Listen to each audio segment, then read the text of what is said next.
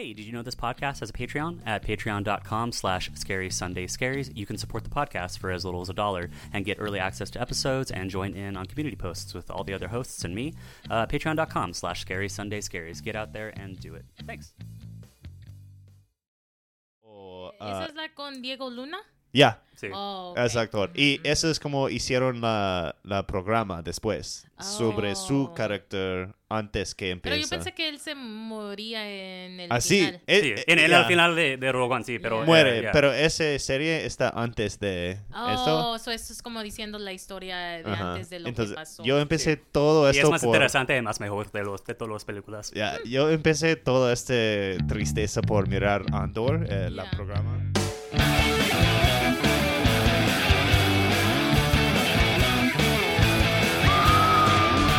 Sunday Scaries. Have you seen Twilight Night? Sorry, okay, we're going to switch to English. Yeah, Okay, sorry. I just wanted to test that out. Thank you, everyone, for indulging me.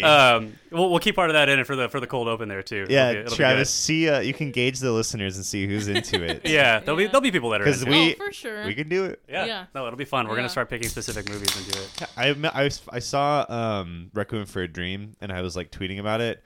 Was like, this is like nails on a chalkboard for me. And they were like, yeah, but like nobody else makes these kinds of movies. They're like, it's probably how you feel, but it's like no one makes you feel that way when they make movies. I debated putting it in this watch list for that specific reason. Like, it's kind of the whole, like, I mean, it's kind of Lynchian, isn't it? It's a Mother or Requiem for a Dream. Requiem for a Dream. Yeah. Oh, I can't do it. Yeah, it makes you shudder. Yeah. I don't know.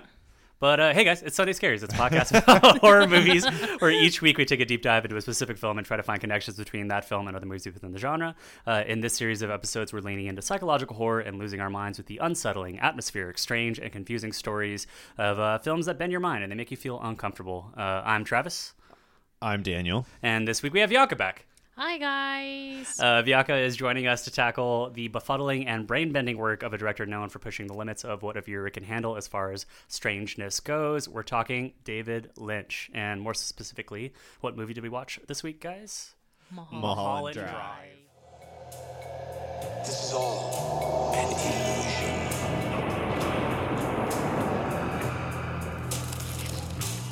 You want to know who you are, don't you?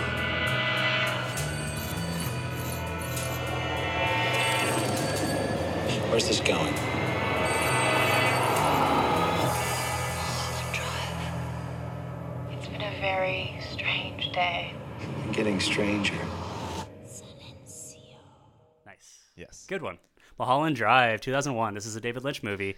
This is one of the, I think, maybe the last installment of movies of questionable proximity to the horror genre that we're going to be inserting into the watch whole list. thing has been kind of a dive into like the line between horror and insert whatever here is like, is it horror? We constantly kind of ask this question for this like psychological stuff. For like, how horrific is it though? Yeah, this was the exercise for me has been watching the movie and finding reasons to put it within the horror genre to justify my choice for putting it in the watch list.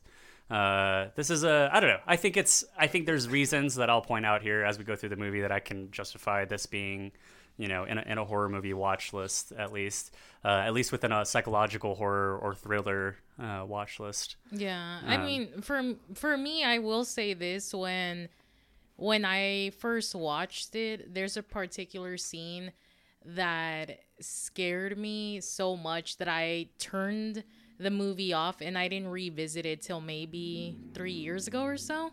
So for me, yeah, like in that sense, I was like, oh, this is his most horror-like film. Mm-hmm. But I know that other people would throw down like Eraserhead. Yeah. And Elephant Man is like horror, like his horror-like films. But... Yeah, that was the thing that I was going to deal with is like I originally had Eraserhead in this spot on the watch list because I kind of had the idea to put a Lynch movie in here for the purposes of our psychological horror series. Yeah. And it was either going to be Eraserhead or this movie. And I think I specifically picked this movie because I think that you like this movie more and would rather talk about it as far as like David Lynch goes. Yeah, audience, so we're clear. Bianca Vega is our resident Lynch expert. Yeah.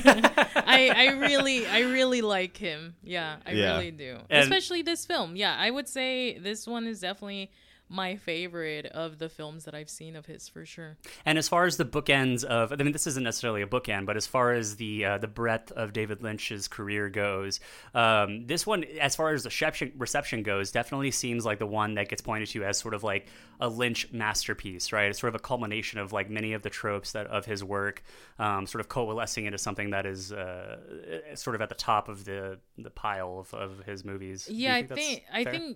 I think this one would be the most how do you say palatable, like, if that's Yeah. you know, Yeah. like I agree. Accessible. this is the one that you could, if someone wanted to be introduced to Lynch, Yeah. this could be like the kind of like the gateway to introducing Gateway them. Lynch. Yeah, Yeah. Gateway Lynch. Yeah, this would be the film that I would choose. Like, I wouldn't choose Twin Peaks. I wouldn't choose, Lost Highway. Mulholland Drive would it be like, this is what I want to introduce you to, because it has so many different types of genres. Like, at certain points, we'll end up talking about, it's like, it kind of seems like a neo-noir film. At sometimes it's a thriller. At sometimes it's horror. Like, it just has so many different genres that he just decided to like blur all together. And he'll never tell you what it's about either. Yeah, so that there's asshole. He's famously, they'll Yeah. be like, tell us what this means. And I'll just be like, no. that. He's like, A you brick figure it wall. out. Like, you should Yeah. you should know. You should figure it out. So Yeah, so man, I was trying to think of like I was looking at other people's summaries for Yeah, this give me the movie. paragraph description, Travis. Yeah, please. Mulholland Thank Drive you. tells a widening story of illusion, murder, and guilt from a bird's eye view. It is a nesting doll fantasy imagined by a woman racked with guilt after ordering the murder of her former lover and career rival. Over the course of the film, we learn that the story we're being told is the imagined fantasy of Diane Selwick, played by Naomi Watts. But it's not until midway through the film that we get the reveal that these characters have all been seen before. Is that a good enough starting point, I guess, for this movie?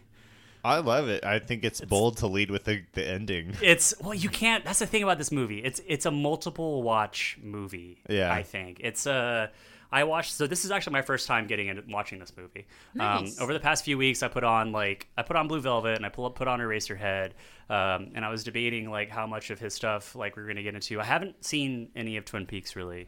I don't know how like deeply you guys got into Twin Peaks, either when it came out or like since or. I mean, how deeply I'm into Twin Peaks is that I have a tattoo based on Twin Peaks, and I've gone to Washington to visit the diner as well as Laura Palmer's house. So it's like, What's the yeah, I guess I tattoo? can I guess I can say I like Twin Peaks, What'd you get tattooed? Yeah, like I got the, like the background where it's like the like black Oh, and white. yeah. And then with like one of the characters when she's smoking Yeah. and then she's saying like, yeah. isn't it dreamy? Like kind of all over Yeah. her. Yeah, so That's fair. yeah. Twin Peaks like 'em. was my introduction to Lynch, actually, and this is hilarious. Is it was a film school thing. It was, of course, like my okay, yeah. freshman year Okay. analysis class. They screened the pilot episode for the show, and then we did essays on it, obviously. So I've written 1,000 words on coffee and pie. Oh my, and like the very sexual nature of coffee and pie. And I actually did go back and finish the first season. I was like, everybody kind of tells you it's like one of their favorite or most interesting shows. So I did go watch. I watched the first season, and someone described the second season to me, and I took a break and never went back. And so that's like the only Lynch I saw until I watched Mulholland Drive today. Oh, okay. I watched Right Mulholland on. Drive 4 hours ago. Oh, very I finished nice. it. Yeah, like Very, very fresh on the brain. Yeah, for my sure. schedule worked out where I was gonna have it like right on the dot Yeah. and then come over here. Yeah. So Hell yeah. Yeah. Awesome. Yeah, it's one of those things because like I've never gotten a whole lot into David Lynch. I think his there definitely is like a learning curve. I think with his movies, like where you really have to be invested in the like or committed to the project of watching them for a purpose. Like, That's a good statement because Twin Peaks. Once I got into it, once I got past maybe the first 2 or 3 episodes, I really sunk into it. Right. Like I was like, oh, I get this. But yeah, you kind of have to. I had to work my way up to it. I guess I wasn't like ready for it per se. Same, yeah. I with like I said, I put on Eraserhead maybe like a week and a half ago, and I had that playing, but I was watching at it. Like I let it kind of just like wash over me as I was like doing other things. It was in the background. I put on Blue Velvet, and similarly, like I was paying attention to it, and like I know the beats of the movie and everything, but I wasn't giving it like the intense focal, viewing. And even with this one, I was like kind of stoned and on some pain meds when I watched it through the first time. And I like I had it on, and I took like various breaks to go to like the kitchen and like do stuff, and would come back and unpause it. And it took like another watch and a half or two before I was really like, all right, I've dialed in and I see what's happening here, and I think I'm appreciating this movie for what it is. And I think that this movie is definitely a movie that lends itself to that, where it's like if you go into this movie cold, like it's a difficult one to wrap your head around. Yeah, and it's wild to me. We have to say this like right at the top. Mulholland Drive is like widely internationally recognized as one of the like top 100 to 300 depending on whose list you look at, but like one of the greatest movies made in the last 20-25 years. Up there alongside plenty of other movies, but like widely recognized by critics at least as like a very important movie. It's like this is like people are just like it's on lists everywhere you go. Yeah. You're like, this is important. I guess it's beautiful. Yeah, like, and for a reason. Yeah, like it's beautiful. Like it's I mean, oh yeah, there's so many great things about this film, but it's definitely not one film where within the first watch you'll be like, oh yeah, I got that. Mm-hmm. Yeah, like oh I understand all the motives. I understand every single character. I remember every character's name. Like yeah, that's also another thing with this film that I upon rewatching it that I realized. No one's really introduced. It's only a few characters that are introduced. So I had to kind of like do a little deep dive and be like, wait, what was their name? Like, because they just start talking. You have to have like, the IMDb open on the side as you're watching it as a companion to your... very much so. So we'll unravel what is sort of befuddling about this movie here in a second, but to kind of backtrack for a second, and we talk about, so people who, like me, aren't as familiar with David Lynch, do you kind of want to talk about like what, makes his style so weird? What makes Twin Peaks? Please. What makes the Blue Velvet and Eraserhead and Mulholland Drive so interesting? I think for on my standpoint it's so I first wanted to give Eraserhead a chance, and this was before I watched Twin Peaks, before I had dived into anything else. So I tried Eraserhead and I didn't understand it. Like I didn't get it. I was like, when was this film made? Like it's in black and white. Like I don't understand the premise. And it was only after like, because one of my favorite things to do is once I'm done watching a film, like I'll try to like do like a little deep dive of like, oh, okay, like this is what it meant.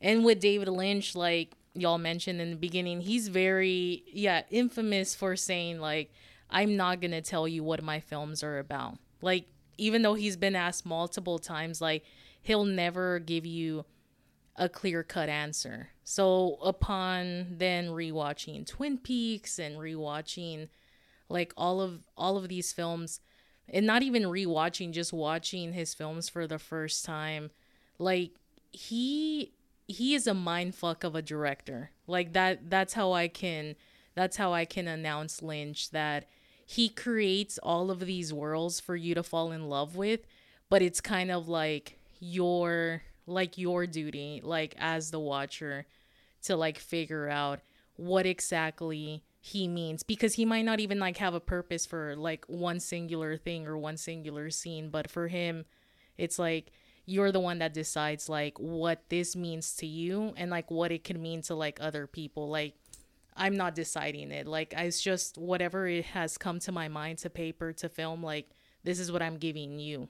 But Yeah, which is like twofold, right? It's kind of like that thing. I mean, I hate to use him as an example, but there's like a Tarantino quote, right, where he comes back and like talks about like in *Inglourious Bastards*, right? Lieutenant Alderaan, played by Brad Pitt, has a scar on his neck, and the quote he has is talking about how he knows the backstory in his mind of why, like, where that scar came from. It's never explained in the film, and he doesn't want to explain it to anybody because the idea is that every single person that comes into the movie theater has a different explanation for where that scar came from, and allowing the malleability of a movie to continue to exist for an audience is something that I think that Lynch does as well, where it's like as soon as you demystify or explain or codify something that you're putting into your movie, you limit your audience's imagination, right? You're limiting their ability to consume and make the movie their own and do something with it as an audience member that this form of art lends itself to, which is letting the audience participate in that way.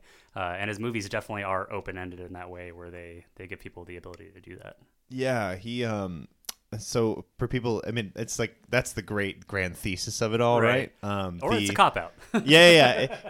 All of this comes with like, and I would be comfortable thinking that Lynch also kind of laughs a little bit as like, yeah, maybe it is a cop-out. Like, I'm not going to give you the satisfaction of knowing either way. Like, you still have to decide if it's important or if it's trash. The important thing, like the film school stuff, the reasons we watched him is like he's known for kind of like trying to imitate dreams and dream logic. So like people always talk about, and not like Inception dreams, like real dreams. Like we always talk about how dreams, the logic just doesn't perfectly track. Like you're in a room, we're talking about this podcast, and then my dream, like, and then Bianca was a flower, and I was talking to this flower. Which then started responding to me in French. Like none of these things really that sounds add like up. a wicked dream, to be honest. Yeah, and there's like a basis in linear progression. You're going from like A, B, C, and then we had a full conversation. And I was in English, and Flower Bianca was in French, and then we walked out, and there was prime rib on a table with like a horseradish sauce waiting for me. Yeah, that's what I'm gonna eat tomorrow, by the way. I was like, how descriptive? It's very specific. But Lynch mimics this like down to a T. It's like when he makes movies, he'll do things like middle of scene cuts, or he'll refuse to give like the tidy ending. Like there's a scene in Mulholland Drive where they don't even get to finish announcing their marriage. Like it just cuts because he kind of knows we know. Or he'll do lots of things where they'll just be like scenes in the center of movies that we don't have context, right? Like we don't know the characters' names, and it might be a whole scene. You might get lucky and it'll like beginning, middle, end, but it has no. And you watch the rest of the movie and you're not sure if it actually has any impact on what you watched. And then this is the larger thing, and it happens in lots of his other work too.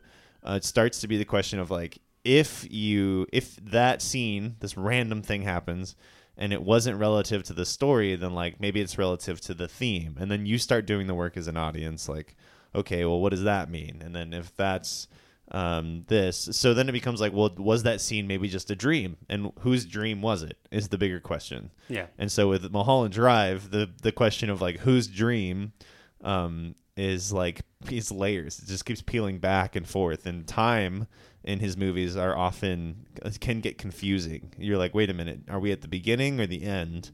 Where in this story do we think this fits? And he won't make it a tidy, like it's not a puzzle movie. It's a genuine, like, it's not a perfectly cohesive, logical film, and it's what he wants. He wants you to kind of like do your homework or do your own, make up your own mind. And he was just like, we'll die on the altar of forcing you to do it. I feel like if he were to explain what Mulholland Drive meant, like what any of like the new Twin Peaks season meant, like it would lose all the luster. That's why he's just like, no, like I want you to not even figure it out. It's like, I just want you to have your own ideas based off of my work. Yeah, because everybody's own interpretation of it is its own precious sort of form of art in and of itself, right? And there is something about like you said, so like the dreamlike nature of his movies. There's this stream of consciousness, almost like associative quality between the scenes and the characters and the things that happen, right? David Lynch's style has been sort of codified into its own descriptive eponymous Lynchian. adjective. Yeah, exactly. When someone refers to a film or other work as an art, What's a work a of art, Lynchian film? as Lynchian, yeah, it's meant to invoke so this true. surreal and dreamlike noir or crime drama riddled with guilt and murder and various other forms of devastation against a backdrop of often non sequitur and atmospheric scenes. So while his films such as Eraserhead and Blue Velvet and Inland Empire, Lost Highway, and all of the Twin Peaks may not always fall neatly into the horror category, they do twist your mind and they force you to question your own sanity in a way that I think fits them into the subgenre, at least, of what we're dealing with in this series, which is psychological horror. So Mulholland Drive, specifically, is packed to the brim with all these sort of Lynchian signature filmmaking trademarks, right? There's lots of symbolic content in this movie, and it's largely a tangled web of fantasy and dreams and illusions. The scenes often do not flow neatly into one another, and the thematic meaning of the film as a whole is sort of left up into interpretation, right? So many people may know this movie originally was conceived as a television pilot. The entire first section of the movie was shot in 1999 with the intention of keeping the ending open-ended for a series, much like Twin Peaks. He was sort of betting that ABC would take another gamble on him to run a TV series of a similar sort of vein or It's genre. a spin-off. It was supposed to be a spin-off from one of the Twin Peaks characters. Oh wow! Really? Richard? Yeah. I didn't know that. Which I was why you guys didn't? I read the Wikipedia No, I didn't. article. Yeah, it was supposed to be an open-ended spin-off. Who's for the character whose name I had on a Wikipedia article that I should know. Okay, Mister. This is I read the awkward. Wikipedia article. I'm honestly surprised. Like, this is the one time reading Wikipedia has bailed me out. There you go. hang on. It is a spin-off for not that one. Hang on. Dang, this is awkward. I just made us all wait. You know what? While you're finding that, so when the original cut was viewed, it was Audrey Horne. The Audrey character's Horne. name Okay, is Audrey Horne. there we go. It was supposedly a spin-off. All right, well, that was a waste of our podcast I time. mean, not that's not fine. at all. That's who I have tattooed on keep me, it in. Audrey. So yeah. really okay. Hey, Nice. it's like you're full circle Yeah, here. just a little full circle. There yeah. we go. So the original cut was viewed. It was rejected for television. So Lynch continued working on the project, developing it into a feature film.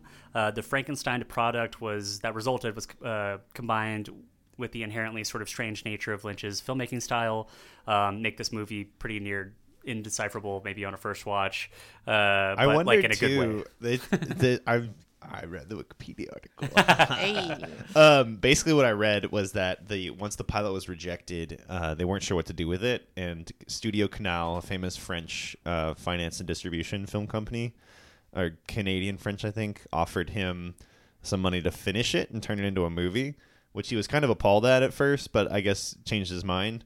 And they took I think it was like $7 million to do the rest of it. And he went back. They wrote that he went back to use like all the sets and the wardrobe pieces because it was all on like the ABC lot. And all of it had been destroyed. Like the sets had been torn apart, and not even the costumes or props had been like logged and put into storage. He was like, we didn't know what to Sheesh. do. So they had to like figure out what to do next. And I have a suspicion that helped like get him the ending that came about. Was Yeah. they ended up using new sets and new costumes. Right. Yeah, because there is this pretty stark shift in the movie that occurs where you can kind of tell when it goes from like the original sort of setup and dreamy premise to something that is a little bit more, I guess, literal, maybe in a way, at least from as literal as it can get. Yeah, I guess let's do our best to sort of talk about what happens in this movie. I love that. Let's do our best because we're gonna try. Yeah, we'll talk about some of the scenes First, here, at Yeah. the least. people dance. Yeah, There's some dancing people for dancing. credits. Fucking Dancing. jazz, bro. It's like internet meme like It just is. cutouts of people dancing over like Poorly colored rotoscoped, like footage. 90s purple backdrop of people in doing a scuttlebug kind of thing. The this jitterbug or something. Yeah, the jitterbug. This is like, I guess this is the dance that Diane Selwick wins, the dance competition that she wins in her small town before going to Hollywood, right? We kind of laid out the bones of what's happening literally, I guess, from a certain standpoint in this movie at the beginning. But the movie kicks off with dancing, followed shortly by a car crash, right? So we get this whole car crash sequence that features Laura Herring. At this point, maybe she is Rita or maybe she is Camilla Rhodes. But she is definitely Laura Herring, the actress, riding in the backseat of a limousine that pulls over on the side of the road. And she's about to be assassinated. And then, surprise, a bunch of drunk, I guess, 20-somethings tear down the hillside of a Hollywood road. Racing down the highway. A la I Know You Did Last Summer and crash into the car. And so they kill the would-be assassins, and Laura Herring manages to escape, although we'll learn later that she has lost her memory. She kind of like tumbles, she like makes her way down this Beverly Hills hillside, I guess, and then wanders and takes a nap in some bushes, like you do. That part in itself, where like she notices a couple like coming towards her, which have nothing to do with her at all, but she's so frightened by the aspect of just like seeing another human.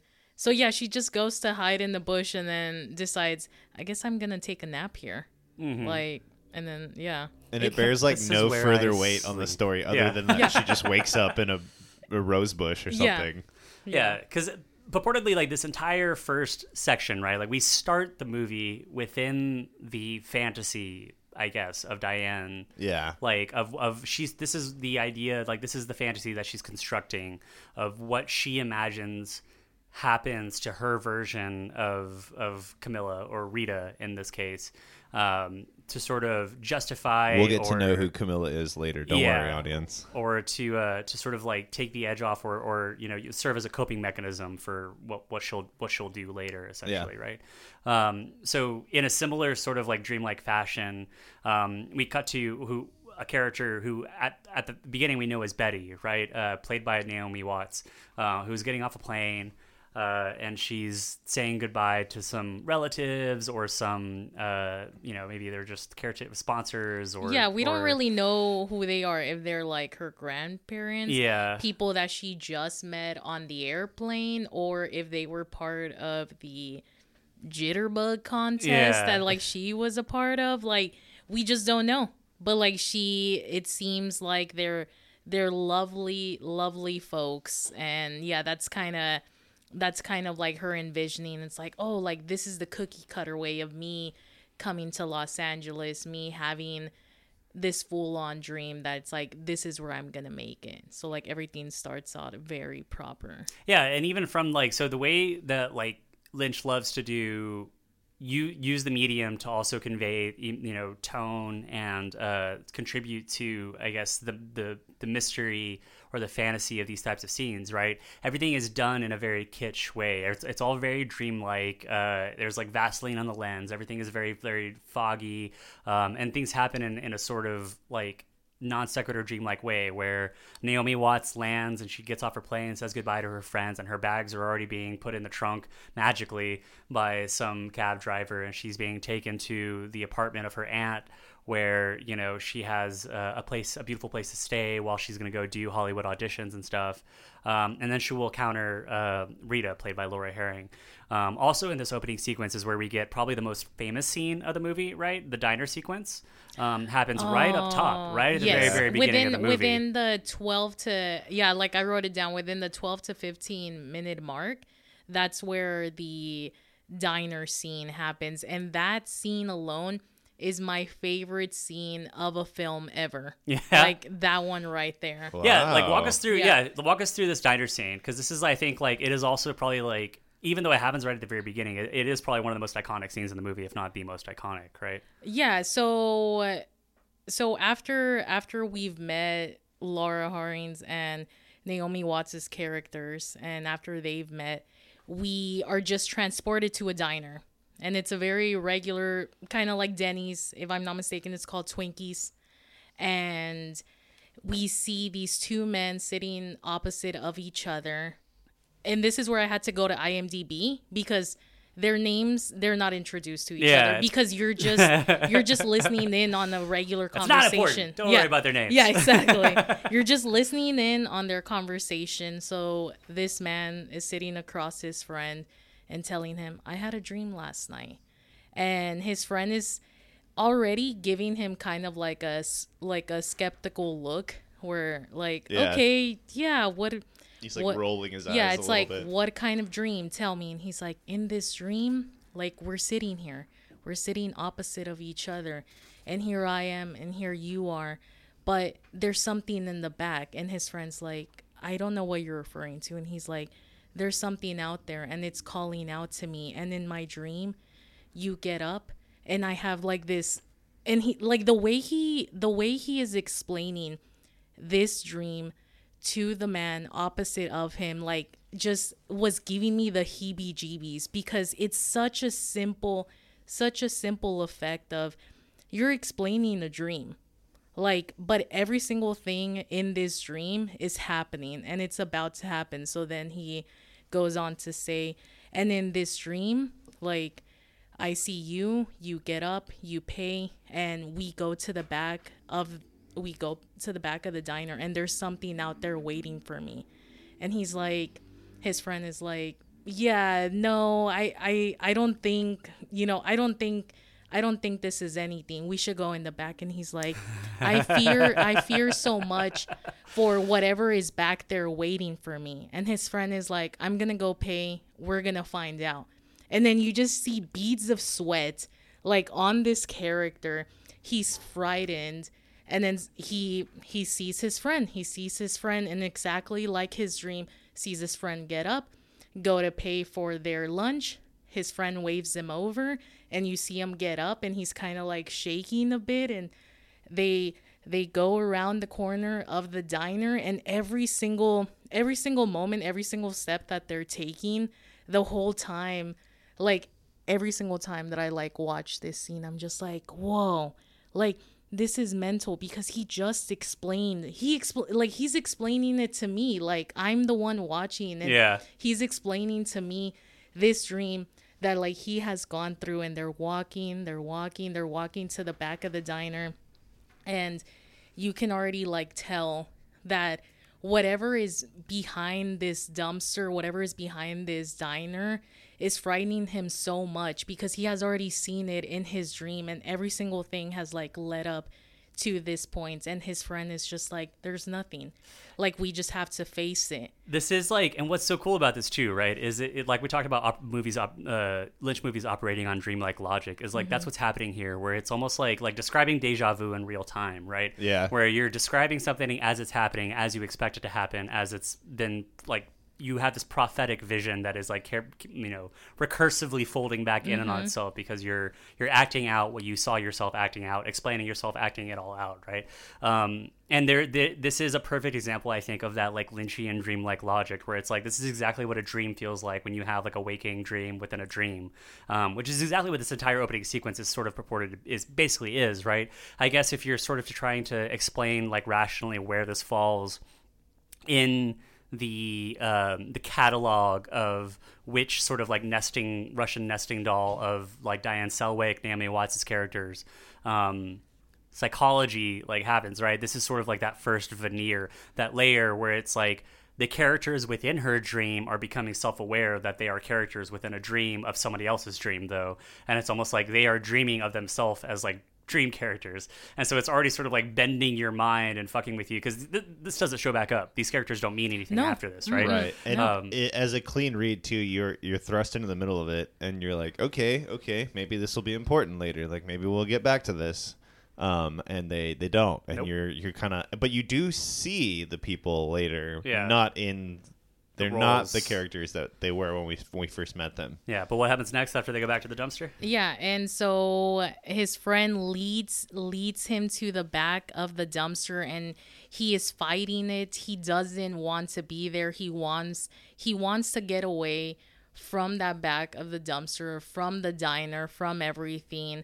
And as they inch closer and closer and closer, and then there's no there's no thematic music behind it either. Like it's very silent, and if there is any type of music, it's so subtle. And as they're edging towards, all of a sudden you just see this creature who, if I'm not mistaken, is just called the bum. Yeah, or the tramp. Yeah, or exactly. And then they just appear for like 2 seconds. This creature appears, kind of like a swamp monster. Yeah. And then just cut out of focus to the dreamer just falling backwards, and his friend is like trying to like pick him up. And that scene alone, that is horror to me. Yeah, and I think this is like that's another reason where that being the most famous scene of this movie, right? And as a tone setter, it happening so quickly at the top of the movie. It sets the tone for the rest of the movie in a way where you kind of are trying to figure out what to expect for the rest of the movie.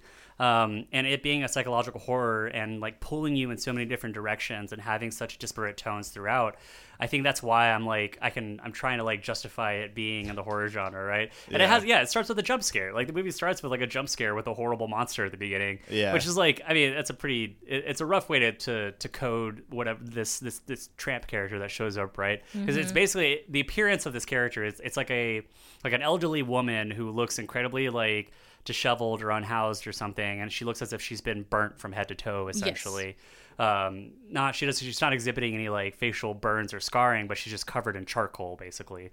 Like she's just covered in dirt or whatever. But it's enough of a surprising jump where she just pans into view from the side of the dumpster, just hello, and then disappears quickly. And it's sort of I don't know, it's a hilarious way to start the movie, because then the next couple of moments are also just absurd and hilarious. Yeah, as well. And if you hadn't already been paying attention in like these first 12 to 15 minutes, like that scene right there, like it makes you pay attention. You're like, oh, I have to really focus now. Like this is where I have to like now start paying attention to every single character. And yeah, like what is reality and what is someone's dream. So yeah. That's fun. So Betty meets Rita, right, in the shower of her aunt's house. Yes. Rita's like stumbled in after taking a literal dirt nap. She just wanders into an apartment that happened to have been open. Yeah. And is like suffering from her concussion, so she takes a shower, and then Rita she doesn't even know her own name. Like at this point, we don't know a name for this woman, and that's when Naomi Watts walks in. Yeah, Naomi Watts walks in, and with like no fanfare or musical cue whatsoever, is like in the bathroom, and then is like, "Oh, hello, there's somebody in the shower right there." Yeah. And it's just sort of I don't know. I guess this fits into the dreamlike logic as well, right? Where it's like just sort of becoming consciously aware of another presence within your own mind or your own sort of like dreamlike state or whatever, which is basically what's happening here. Betty assumes that this new person is a friend of her aunt's whose apartment she is staying in, and does her best to comfort her because she's clearly displaying some after effects of the traumatic incident that she went through of nearly being killed. This whole section too, you're like this is the beginning of the relationship between Betty and who we learn will be Rita later, right? At least this version of her. Yes. And their relationship evolves in this section of the movie, which will divide from the later half of the movie into something like really romantic later on, as they sort of try to unravel the mystery of where Rita came from. This is another thing where, on my first watches of this, I didn't realize like how sexy this movie was gonna be. It's it gets pretty sensual. Yeah, like for sure. There's a lot of female energy in this movie. Over the course of like the movie, this first half at least, what these two characters sort of come to symbolize, right, are the two different pieces of what the later Diane imagines, like justifies basically in her brain like rationalizes, right, of the version of Camilla that she separates in her head from the version of Camilla, like she has her romantic Camilla and then the non-romantic Camilla who like steals her career away from her, basically, right? And she separates these two in her version of the characters into a fantasy version of themselves that she can use to sort of like cope with, I guess, what will happen at the end of the movie. Yeah, it's very very romantic. like a very rose-colored glasses way of seeing it, where she sees them, she sees them creating this like blossoming friendship, and then she sees them creating like, a world like just by themselves, like in that apartment. So like to both of them, it's like, oh, this is our safe space, like this is where we can just be with each other and love each other. And it's just like, yeah, but eventually you have to go out into the real world, and once they do, that's kind of where you start realizing like, like something is kind of just a bit off. Yeah.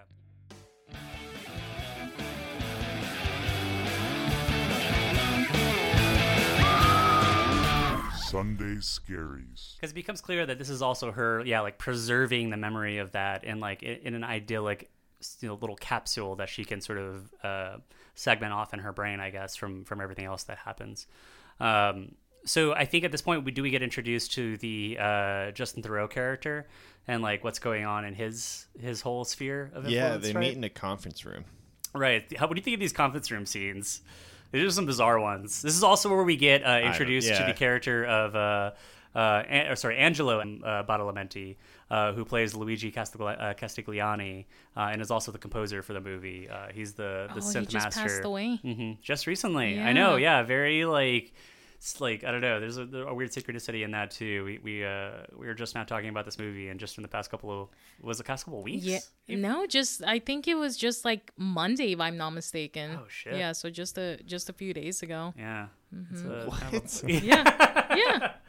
Oh my just, god. Just a few days ago. Oh my god, I'm tripping. We're in the dream, dude. We're totally in the Matrix.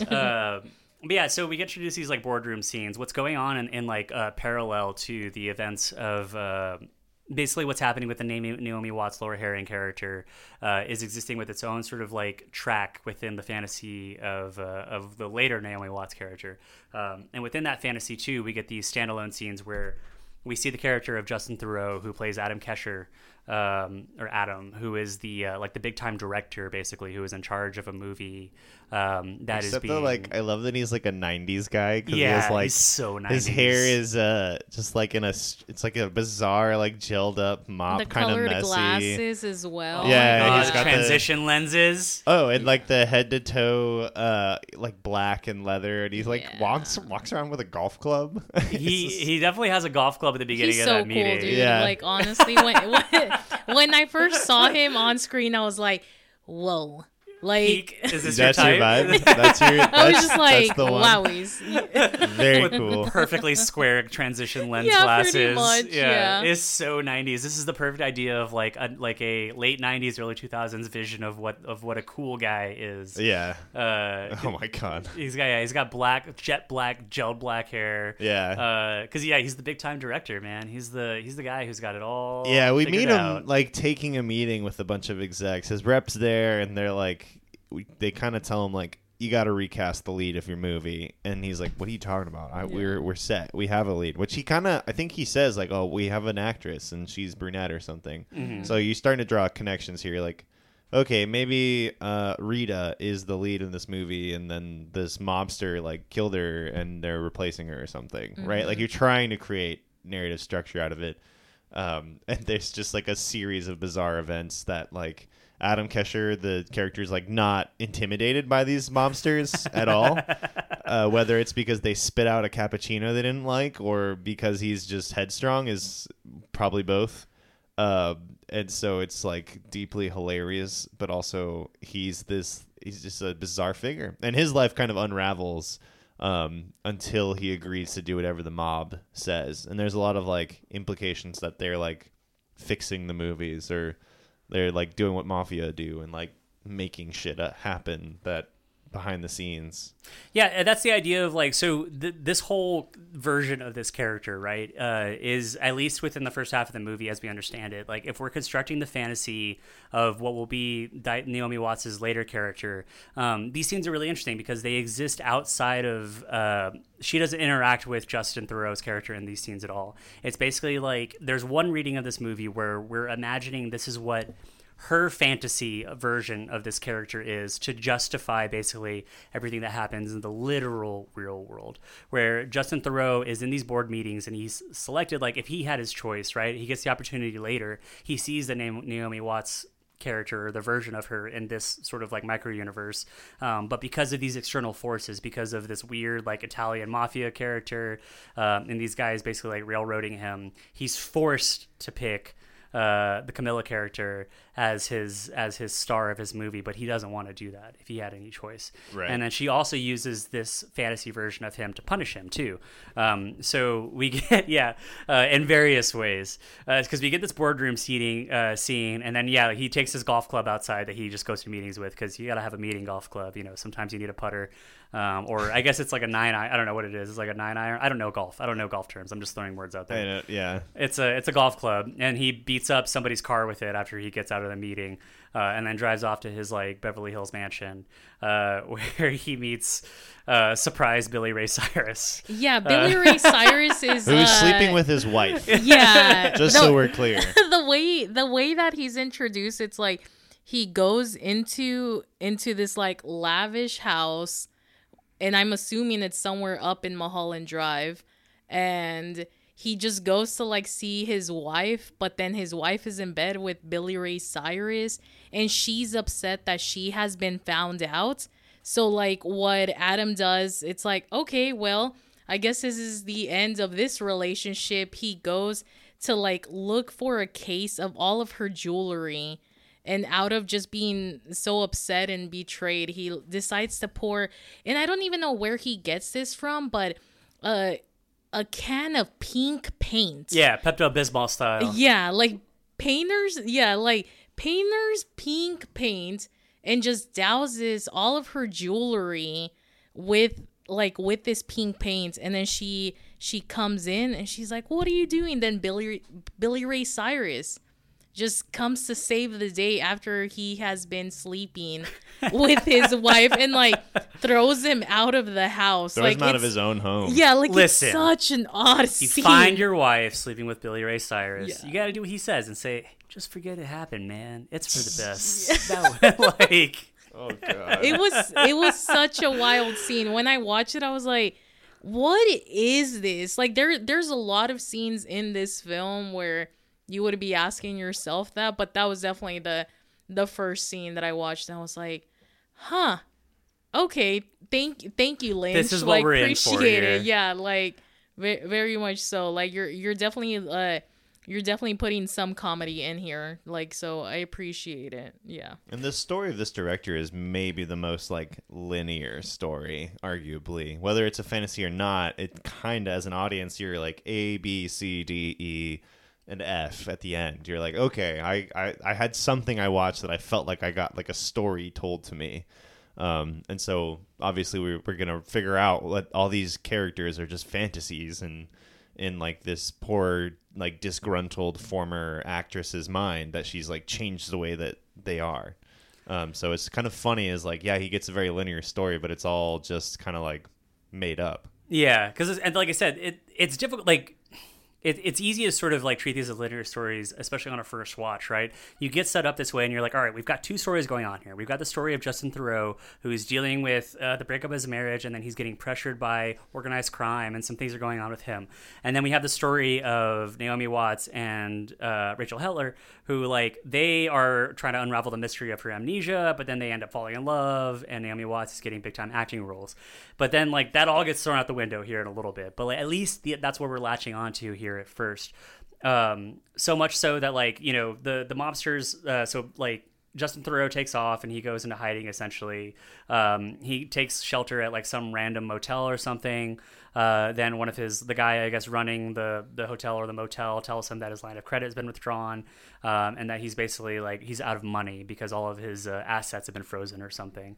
At the same time, we get intercut shots of these like weird, silly hitmen, or this one singular hitman. Mark Pellegrino, man, Dude, my guy. He's my favorite. we have his like story too, which is supposed to introduce like another thread, like maybe a parallel story that's going on alongside these other two stories. We get introduced to him dealing with like some other seedy individual who he subsequently murders in short fashion, and then also accidentally like commits like a couple of other murders because he just shoots through a wall. Just so wild. Like he's only trying, like, yeah, if I'm not mistaken, he's only trying to defeat defeat one person, but then like you mentioned, he ends up shooting through a wall. So everything that could go wrong while he's trying to, I don't know if he's like trying, what was he trying to forge? Like, I think it was like some what's paper. that black book with all the names in it? Yeah, and then while trying to just get the one thing, he ends up shooting through a wall, and then cut to the assistant of the person that he just murdered, and she thinks that she's just like been pinched by something, or like I got bit real bad. Yeah, like bit by a bug. Yeah. And then so he tries to like take her out, and then like the fucking cleaner also comes in, and it's just like one thing after another, like very much like he cannot do anything right. But I think in that sense, it's Diane's way of saying like, oh, see, like nothing came to be, like, even which we'll talk about later, but like even in those scenes, it's like, oh yeah, like he's that much of a stupid idiot that like he would fuck that up, so like it's not going to happen what she wants to happen.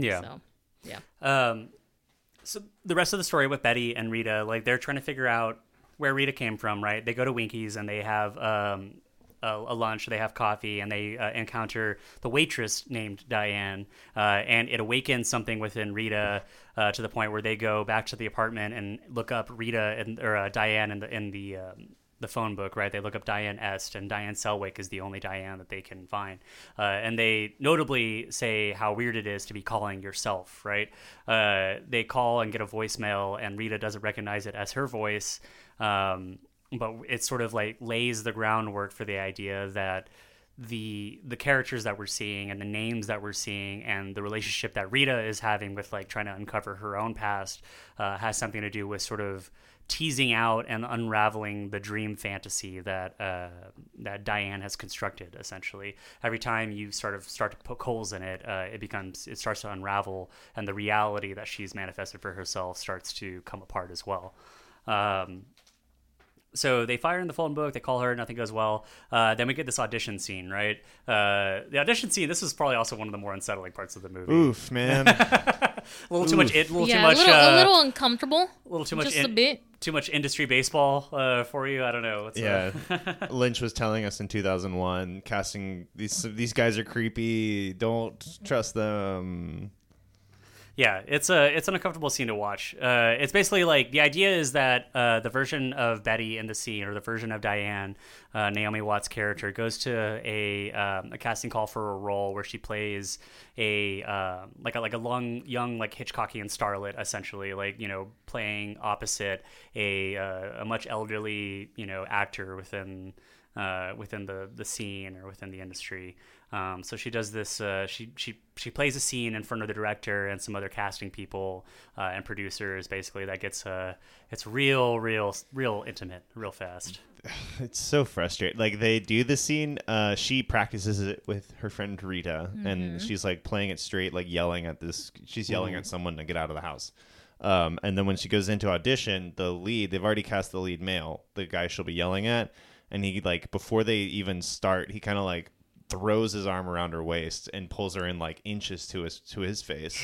And he's like, yeah, we're gonna do this, but we're gonna try it like super close, super intimate, which you can kind of like, and they do, like, people around the room kind of are like, oh no, he's doing it again. This is happening right now. Yeah, and you can tell she's uncomfortable. There's a close-up of him like grabbing her butt, and she's like, you know, she's a young actress. The implications are there, right? They have all the power and she has none of it.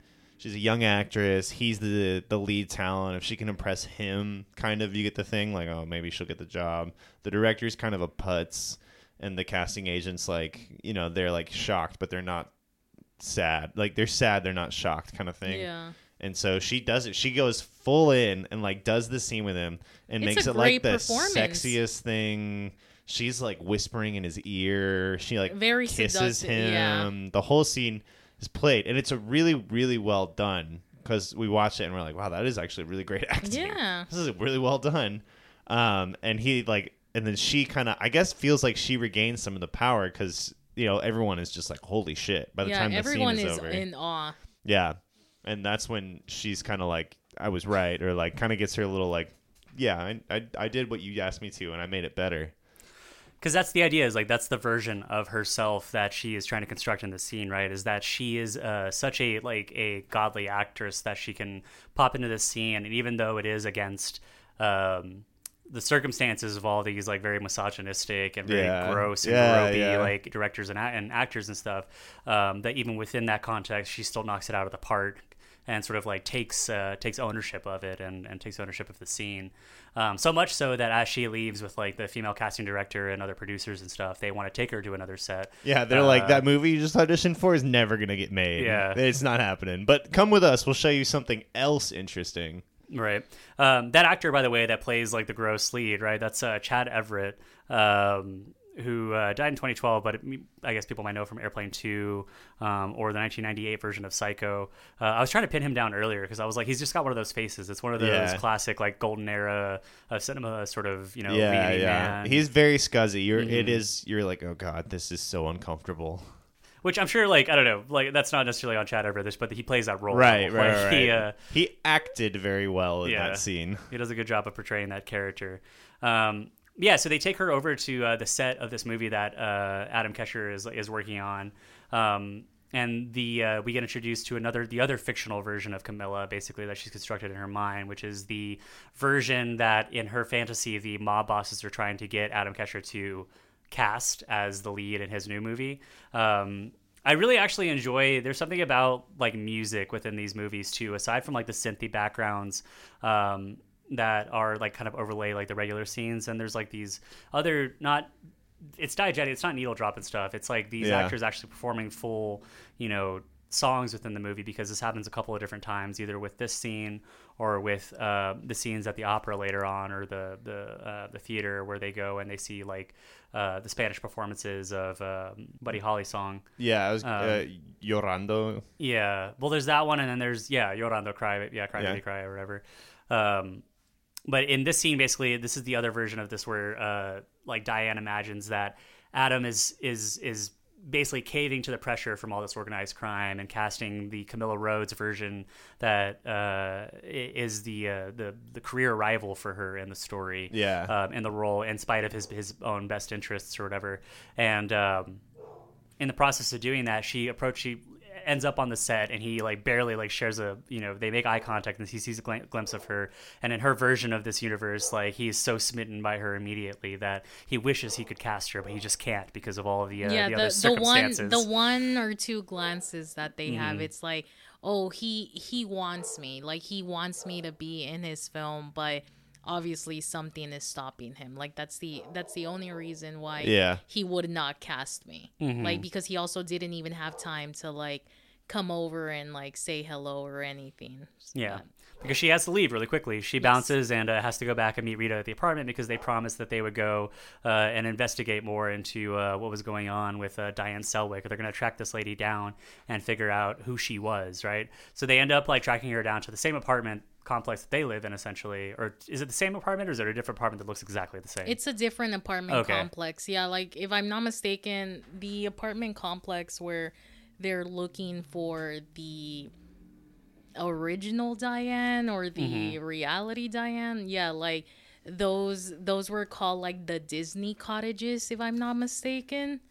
Yeah, like it's where they house the working crew for a lot of the Disney crew members, because it was close to the Disney lot. Yeah, like and it's pretty neat. I've actually like been to those cottages. Wait, where are they? They're East Hollywood? I think I'm trying to like remember exactly where they were. I know that when I went to like visit them, I only stumbled upon them because I had originally gone to this one area by like Los Angeles that where the high school where Nightmare on Elm Street was filmed. So those Okay. cottages Hell are just like two blocks away from the high school. Do you know if it was like towards or away from the ocean? I would not know. Dang. Okay. I know we're like I'm deep in LA geography these I know, days, no, so yeah, I like I legit Where would is have it? to, yeah, I legit would have to hear. No, you're like, good. it's as funny I'm- watching as this I'm movie looking. too. It's like we just got back. Like we'll record with Tyler here in a couple of days. It'll Yeah. be funny because I don't think we've recorded all together since we went to LA a few weeks ago, and so it'll be like it'll be our What nice was little- everyone's experiences of LA? Yeah, right. We're Yeah, just like I'm, circling back on it. I'm deep in LA geography right now, so Mulholland Drive was particularly poignant. As a movie, I was like, all right, this is gonna fuck with me. Yeah, I'm just trying to dissuade you from leaving. Yeah, So, you're yeah, just it's- messing. You're like, see, this is what this happens is what when it's you gonna be go. like, Daniel. That's true, and it's such funny. I was laughing because, of course, like the story of this actress trying to get a job and make it big, and then she fails and makes this entire projection of fantasy. I was laughing. I was like, that's like the same shit every person in Texas are like, okay, are you gonna go to California, get your dreams broken, kid? And you're like, well, one, I'm not a kid anymore, and two, I've had plenty of years to have my dreams broken. I didn't have to go to Hollywood. What dreams? Yeah, I don't think I need to move to do that. So why don't we try it and see what happens? But this okay, so this like Not to offload my personal trauma. yeah, right. This apartment scene is another one that I think on par with we referenced Requiem for a Dream earlier, but Yeah. this one also like it bumps up in there against something that like I feel like is brushing against horror as well, where it's a pretty like dark and brutal. and unsettling moment in the movie. This is the moment where I think it does get very, very like close to the horror genre, where they go back to the apartments that we were talking about a second ago. Yeah, these cottages, and they're trying to track down Diane Selwick. So they go to the neighbor's apartment, or they go to the apartment they think is Diane's. Somebody answers the door and says that they switched apartments earlier on, and so they have to go to a different apartment. They go knock on the door, and no one answers, and so they decide to break in through the bedroom window. Rita, as we know her, and Betty at that moment at least, break in and start investigating the apartment. They go to the bedroom where they find the body of a woman who has been dead, it looks like, for several days. Her face is all decomposed, her teeth are sticking out, and it's a pretty gruesome moment in the movie. It kind of comes out of nowhere too. I don't know, like this is Yeah, like it. It was all Scooby-Doo right up until they found an actual dead body. Things And get you're real. Like, this is what would happen if Scooby-Doo found an actual dead body. Yeah. Yeah, no, exactly. Like also, I would like to point out that whenever they go to the original apartment, thinking like that's where they're gonna find like the person that they're looking for, the woman that opens the door, she has this tone in her voice, like that sounds like like someone has crossed her. Like, which, and I don't think that has like been brought up enough, and maybe that's just how her character was supposed to be, because maybe, since they had to like switch apartments, like since her stuff is also like in this other person's apartment. But yeah, like I like to think that like something happened between that woman and the person that they were looking for, because yeah, she seems pretty upset. cross, right? Yeah, very this- cross. The other thing is like she also looks like Laura Herring, right? They share a couple of glances where the neighbor opens up the apartment door. She's a brunette as well, who has kind of classically good looks, where like they and Laura Herring and her share a couple of glances where they're like, you look fucking just like me, kind of. Yeah. And later on, when we learn like the reality of the situation, when that same neighbor sort of pops into Diane's apartment, right, we're kind of led to believe that maybe she sort of like replaced Laura Herring with her, maybe in some sort of other romantic relationship. There's some level of familiarity where it's almost like there is almost like a Tyler Durden moment where it's like, I know you, why are you acting like we don't know each other, kind of thing. And then like the apartment's over there. And then they get into the apartment and they find the dead body, and then everybody like freaks out and collapse. Like Rita collapses, right? Because it is sort of it's foreshadowing for what will happen to Diane later, but then also is just like it is more evidence of the fantasy, the illusion, sort of dissolving and crumbling in within itself, right? I guess this was such a jarring and traumatic experience, right?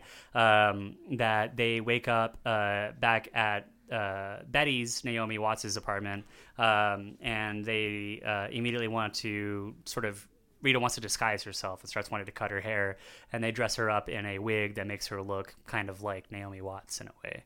And then they immediately want to jump and go over to Club Silencio. And then they go to Club Silencio after they connect. Yeah. I guess I was just like, I was about to say, just it's like blaze past. Oh, I'm sorry. Well, no, entire, because I was like trying to remember. I'm like, does that happen like right before and then they wake up?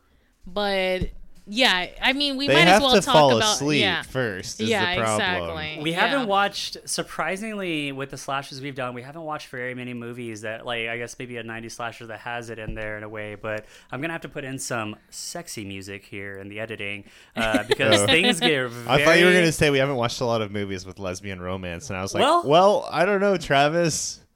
Have we? I mean, I would say on the average, if I had to guess, we were probably like 10% of what we've watched total for the podcast. Yeah, what was the other? X, technically. Oh, yeah. That's true. Yeah. Was X one?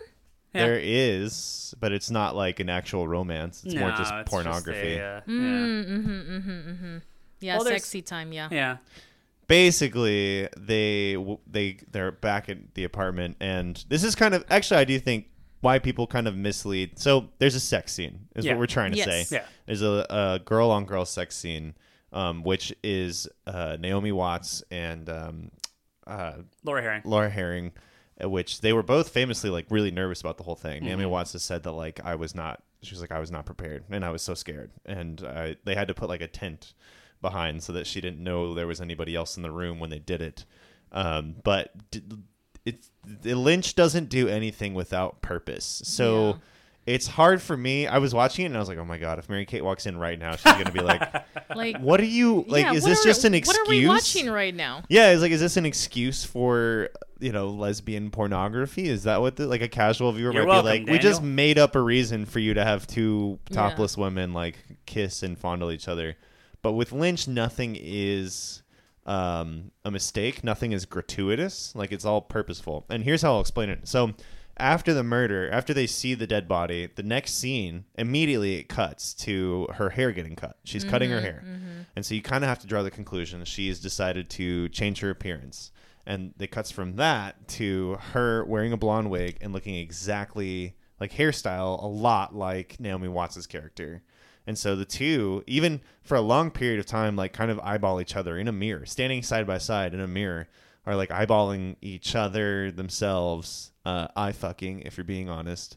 And so there's something to be said about like the idea of self gratification, because of me, like not long afterwards, they like say she's Naomi Watts is laying in bed, and Laura Rainey walks out and is still wearing the wig, and she's like, okay, I'm going to sleep, and she's like, you can stop wearing the wig, you don't have to do that, we're in the house.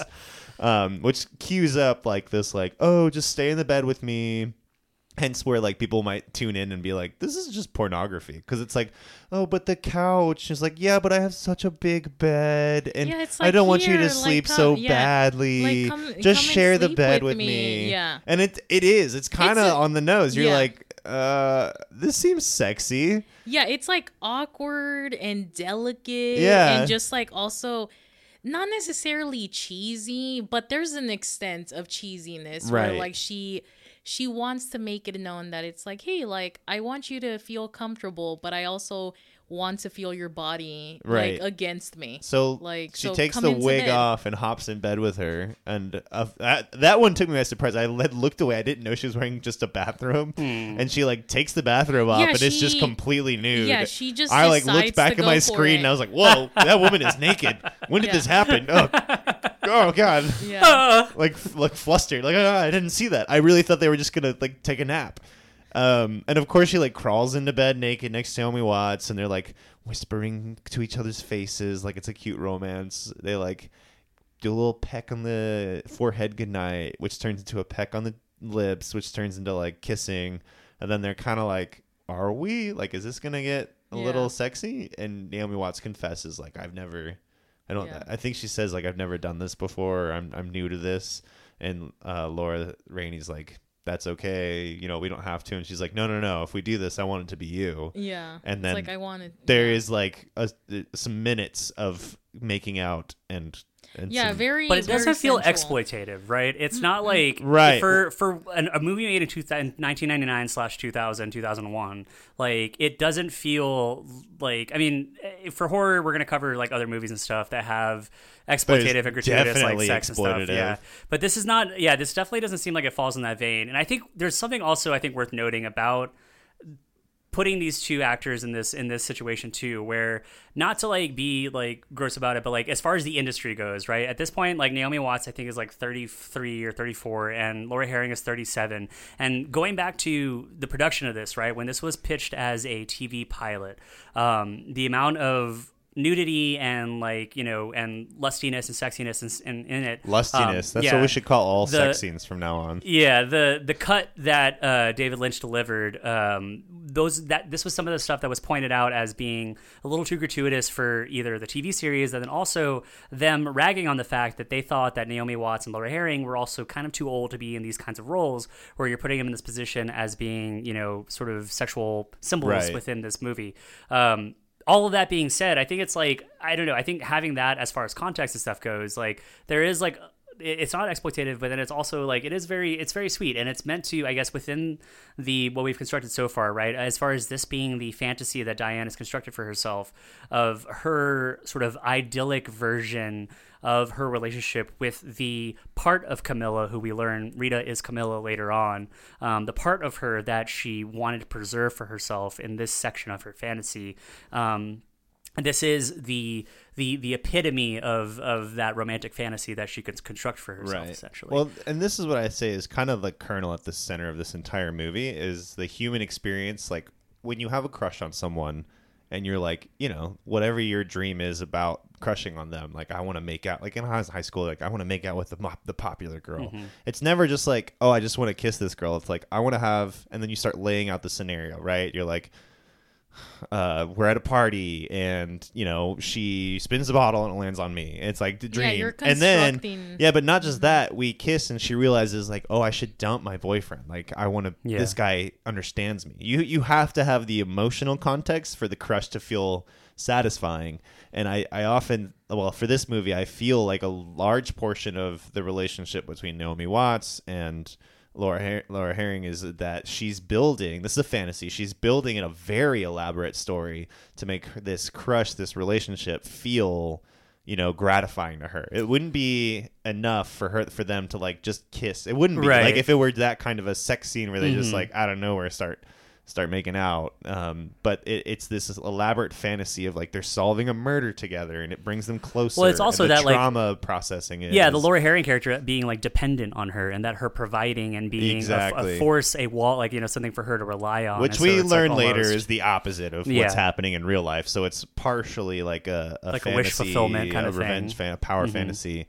But I do think that Lynch is poking at like the very common experience humans have of like, you know, crushing on somebody, and it's never just the act of gratification, it's the emotional context within it. And so when you're like fantasizing about this act, you're creating extra emotional context. Now, I had like an active imagination, so I really related to this. I'm like, my crushes were always like, we're at a track meet and then we realize we share some common interests, and then like as an actual lived experience, you're like, oh no, we don't have anything in common. That was I just had a crush. But I think that's all to say, like, to kind of also rationalize like the campiness of this, right? Because there is a level of like, you know, of silliness to like the way that they're interacting with each other. But it is within the context of constructing a fantasy version of what of a wish fulfillment of what you would imagine, hope this interaction Naomi would Watts go like. famously said that it was she now looking back on it, the love scene is like tragic. She's like, now that I know what's going to happen, the whole thing just feels like inevitably tragic. It is, yeah, and especially on a rewatch. She confesses her love, like, as they're kissing, as they're having these like very like delicate, beautiful moments of exploring each other and their bodies. Like, she confesses, like, I'm in love with you. Yeah. So then it's this very like beautiful moment, even though you're realizing there's tragedy up ahead, more so than what we've just experienced. I just love the literal text. Like, if you were to read it on paper, you'd be like, is this a porn? Yeah, like reading the script and being like, who's got the yeah. lube? Yeah, it's just like, then you kiss and then you touch each other's breasts very fondly. Like, it's very nice. It's a sensual scene. Yes, very much so. Yeah. They shot it. David Lynch had to tell them, like, because neither of them, as far as I know, identify as lesbian, but they did this scene together. And there's a quote from Lynch on set where he was like, it's okay to fondle each other's breasts. Like, he had to tell them. And so there's a lot of context. This sounds awful for like Lynch. You're like, he's like talking these people into a sex scene. What is happening here? It's difficult. And Naomi Watts at the time did not have, this was like her first real breakout role. She was not getting called back. She was not getting like any real auditions. Nothing was coming through. She was much like the character of the fantasy character of Betty was like not succeeding in the industry at the start. I was going to say, because that was something that was occurring to me. There's like a verisimilitude about the production of this movie on certain levels. You're like, whoa, how did he know? Yeah, because Naomi Watts in her career at this point, right? So 4 years before this, she's done Tank Girl, right? I love Tank Girl. Yeah, and then directly after this, she's doing The Shaft, right? Then she does The Ring in 2002, and then The Ring sequel a few years later, right? King Kong happens in 2005, right? And I think that's really her big like blockbuster breakout role. Yeah.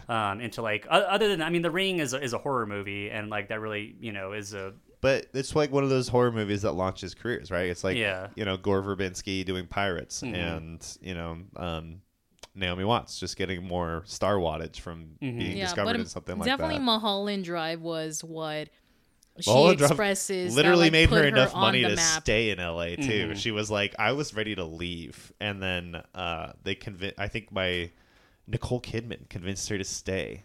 She was like, I think she said Nicole Kidman talked her into staying through the release of the movie, and then when it caught, she was like, "Oh, I guess I'll stay in Los Angeles." Which is so crazy, right? Because I think of Naomi Watts, I think of like I put her up there with the same, like with Nicole Kidman. Well, she's a Nicole Kidman. I think they're both Australian. Really, I didn't. Nicole Kidman's Australian. I don't think Naomi. Yeah, Watts I think so. Is she Australian? I don't know. Yeah, she's definitely not American or British. Maybe she's Canadian. No. I think she's Australian. Yeah, I think she might be. Or like New Zealand. Travis is Googling. We've done a lot of Googling on this episode. Yeah, exactly. Yeah. She's English. English. Yeah. English is just Australian proper. All right. Okay. Cool. Somebody might. Like, there are some people that might take umbrage with she's not British. Yeah. Australians are just cool English. Yeah. All right. Well, I'll leave that on the airways for people to digest. I can't wait for Australians to cancel me. All of our Australian listeners are going to be very very asshole about that. My name is John Garrett Scarcelli. No, yeah, but what y'all were saying, it's like that's the thing. Like, Naomi had been trying for up to a decade by then to be seen, like, in Hollywood, to be seen as a serious actress, and David Lynch took an opportunity on her. And maybe Daniel and I might have seen the same interview, but there's an interview with Naomi and Lynch together, and just how much admiration they have, like, towards each other. But Naomi does talk about how once Lynch had given, like, the go ahead to bring her in, he had to looked at, like, her profile photo, and it was like, like, and then he saw her in person, and then he was just like, this doesn't look like the same girl on the photo. And then so he had to tell her, it's like, can you come back with makeup on?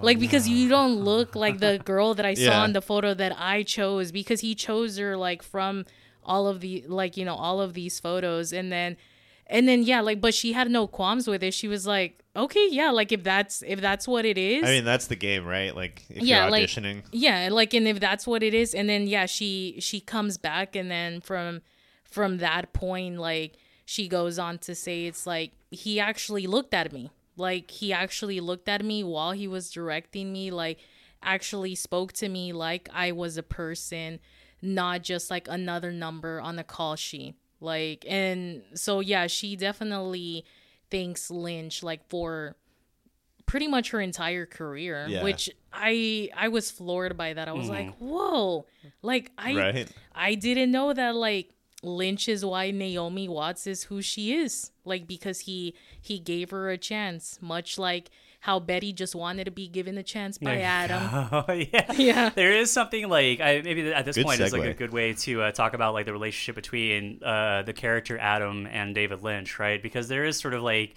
a fantastical like version of David Lynch himself that is present in the fantastic Adam character, right? The dream Adam, at least, right? Yeah. That he's perpetually holding a cigarette, like on set. He's sitting there, you know, making call outs through the megaphone. And when you watch, like, it's really fun to go. There's like a 25-minute like behind the scenes I guess featurette that's like you can watch on YouTube of like the behind the scenes of this movie, and there's no like narration to it or anything, or no like editing. It's literally just like raw behind the scenes footage, Lynchian behind the scenes of a David Lynch film. But it's very like, it's all very functional and very sweet, and it's like very interesting to see him like block, you know, shots and to like set up dialogue, and then to interact with Naomi Watts a couple of times during a couple of different takes to see Naomi Watts do one of the later diner scenes that we haven't talked about yet, where she's sitting, she messes up a line, does a different take and stuff. And this is also 1999, 2000, and 2001, where it's like the monitors are really big, you know, the headphones, the setups, all the audio is huge and stuff. And David Lynch in that diner scene is sitting at a diner table, like smoking a cigarette. They're running takes back. They're checking the framing of everything. And he seems to be a very gracious filmmaker on set. Like, I mean, he is a very, like, the functionality of everything as far as, like, him working. There's one particular moment where he's working with Ryan, the cameraman. They're doing one of the walk-up scene that happens here in a minute in this movie, where they're walking up the staircase of a Beverly Hills mansion, right? And it's a tracking shot, a handheld camera of Laura Herring and Naomi Watts from the front. And you see them approach this from, like, 15 different sort of methods and angles, where you have a handheld camera walking backwards up these staircase, like trying to not trip over himself.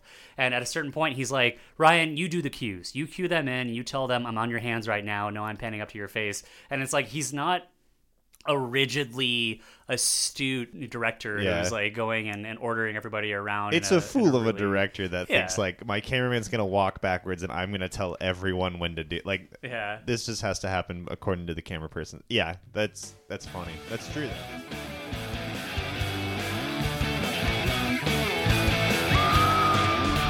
Sunday Scary. There's something present about that. There's a really funny outtake, I think, in that little short that I'll put on social media here. I'll put on socials for us to, when we're promoting this episode, where I think it's for the dinner scene that happens in a little bit, right? So we'll talk about this here in a second, but it's like, the version of Justin Theroux's character Adam is constantly smoking a cigarette, just like David Lynch is, right?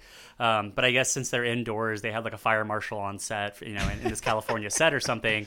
And I guess at some point, the fire marshal tells David Lynch that he can't keep smoking inside the building that they're in, because it immediately cuts to this moment where there's a speaker that it's like a megaphone speaker that gets set up on set that has like two speaker heads on it that look like eyeballs, and then a little like gap in the bottom, I guess, for the sub or the tweeter. And so somebody's like put a cigarette in the mouth of the speaker that has David Lynch's megaphone microphone tracked to the outside, so he can sit outside and smoke a cigarette and look at the monitor while being able to talk to the cast through the microphone. And he talks to Justin Theroux and he's like, hey Justin, introduce yourself to the fire marshal there. All right, now you can light that cigarette. Like, it's just so funny. I was like, all right, he seems like a fun guy to work with.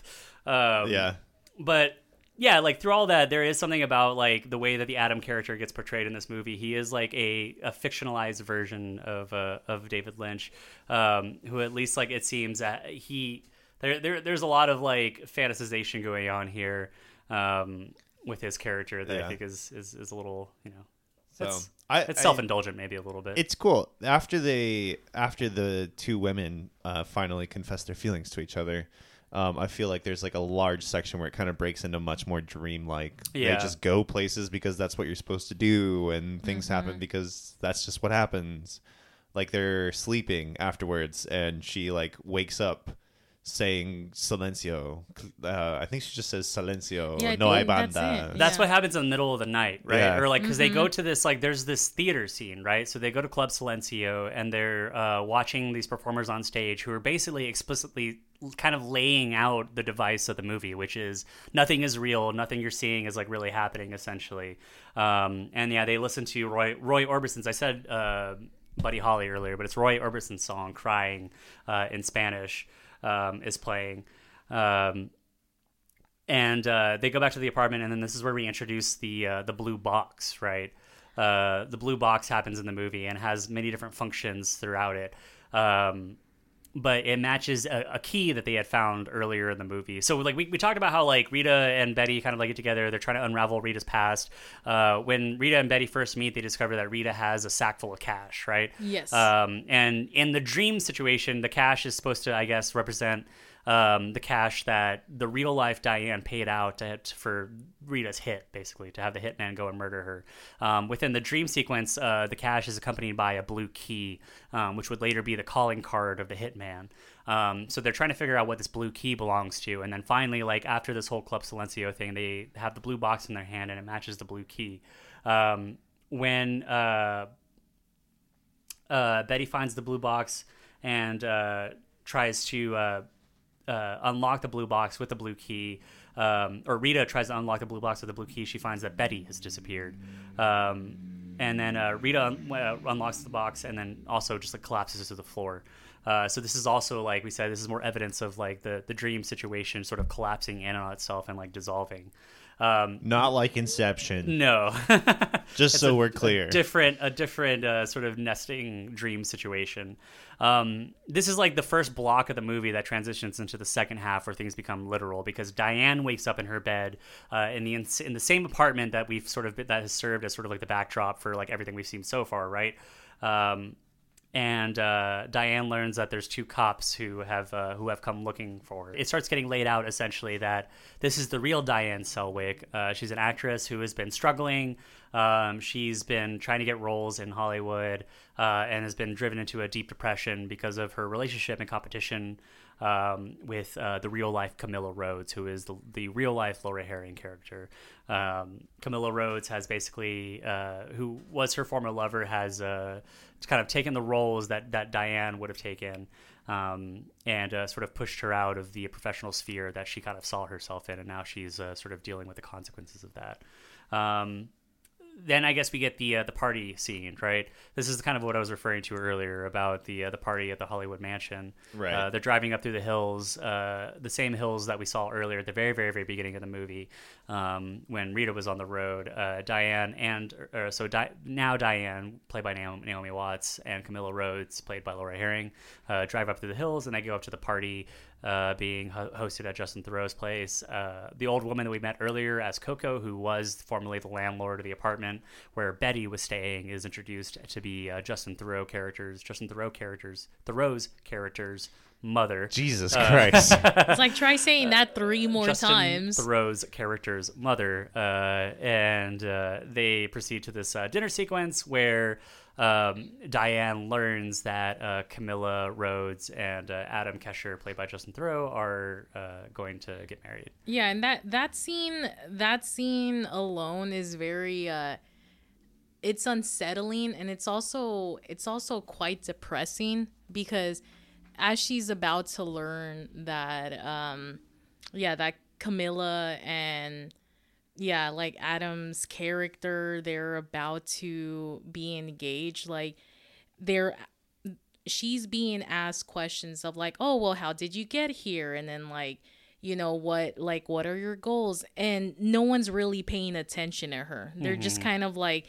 if it's just like a regular question to ask in Los Angeles, they're like, oh, like no one really does care about like what you're doing. It's only if like you're a big star that's when it's important. But then she overhears Laura Herring's character. It's like, man, all of these names, I just like, Yeah. I have to call It's tough because like, everybody has two yeah. names, right? Yeah. So it's just easier to call them by the actor's Yeah, name it's at a like certain point. Laura Herring's character and like Adam. That's when they announce that they're getting engaged, and then you just see this like one singular tear down Naomi Watts' face where Yeah. she's just like so upset because she was only invited, like, I don't know, like in a sense to kind of like be like rubbed in her face of like, hey, like, see, like, I did it. It's like, you're not even that important, but like, I'm still gonna invite you just so you know that like it's completely over between us. Because like you talk about, she in the process of that, she is delivering that long monologue, right, where she explains how she like came to Hollywood from Canada when her Aunt Ruth died and left her some money, and she met Camilla at the audition for the Sylvia North story, and that Camilla took her in, and that she was sort of like, you know, helped her, was sort of like took her on as a protege, and like, you know, helped her with, you know, to get roles and get career through her career and stuff. But it's tragic. It's like, it's so like, it's mortifying to like even to watch as an audience member for this movie, right? It just like it's cringy almost, and it also operates lays on out that. so neatly. You actually are like, oh, Yeah, you're like, this is literally what happened. I see. So all the movie leading up to this moment has been her like fantasizing in an opposite world, sort of like where all the opposite things happen to her, and Camilla had needed her for her help instead. Kind of thing. It's the kind of the wanting, like the hopefulness basically, and like I had mentioned earlier about like seeing things through rose-colored glasses, because there are like in certain times where you're seeing only the good and the positive things of certain relationships that didn't end well at all, but the only things that are clicking in your head to remember are just like the very like nice and delicate and beautiful moments, even though there were really ugly and like tragic things. And that's what Betty is currently doing at that table, even though she's crying. And I'm sure the 10 people surrounding her notice that like she's in tears, but they don't care, and neither does Camila. And it's just another way of her former lover saying like, this wasn't even meant to be. So it's like, now everything that you've been dreaming about, it's like it's never even gonna be a reality anymore for you. So it's very sad. And then there's there's a blonde woman who comes up and kisses Camilla, right? After like the whole announcement and everything. And it's like it's the Camilla Rhodes from her fantasy that she constructed. The fantasy Camilla Rhodes, who would serve as sort of like the version, the aspect of Camilla's personality that she split off from her romantic Camilla. The canonical one. Yeah. That was the career competition for Diane, basically, right? So the rest of this movie, right? Diane basically like meets with the hitman at the diner that we saw earlier, right? This is the diner that we've kind of been refraining back to the entire time at Winky's, and they're basically making a deal to have Camilla assassinated. And she hands over Camilla's like headshot, the Laura Herring character Camilla. We also get like Dan in the background dropping a bus tub, right, briefly. So he appears on the periphery. All the characters that she's seen before sort of appear on the periphery of her, much like the cowboy who we never once mentioned. Oh all. Yeah, I guess we kind of skipped over the cowboy. It's not important. Don't backtrack. Yeah, the cowboy guy, like, he shows up, he antagonizes Justin Theroux, and then he shows back up again at the dinner party, and then shows up at the end of the story. Yeah. It's all part of the dream. It was kind of one of the, like, was that the most annoying part of the dream sequence, like, of him, like, antagonizing Justin Theroux? That was there was something about that whole thing where he was like, all right, I need you to go back to your office tomorrow, and you're going to say, can you do that for me? can you stop being a smart aleck? Can you do that for me? It's like, come on, dude. I know this is a dream sequence, and I know this is not a literally like real character within even its own story, but like maybe that's why I blocked it out. I just didn't want to talk about it because he annoyed the fuck out of me. There's lots of parts that the movie drags certain scenes out, and you're like, this movie is 2.5 hours long, by the way. It's definitely we're trying to blaze through it as quick as possible. and make the most sense of it. Yeah, exactly.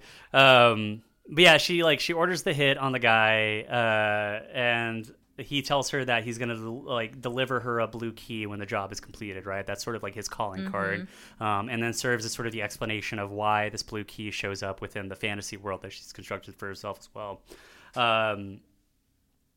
So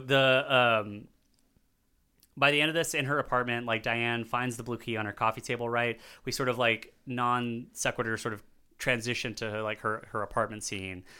She finds the blue key, and then someone is like incessantly knocking on her door, and then like in classic like Lynchian style, you get like weird special effects of like the two little like these the old people that tiny Naomi Watts the was people talking that to. like she met at the airport are like coming through the cracks of the bottom of her doorway, and there's just they're just like inches tall. Like I don't know. There's something hilarious about that. I don't know.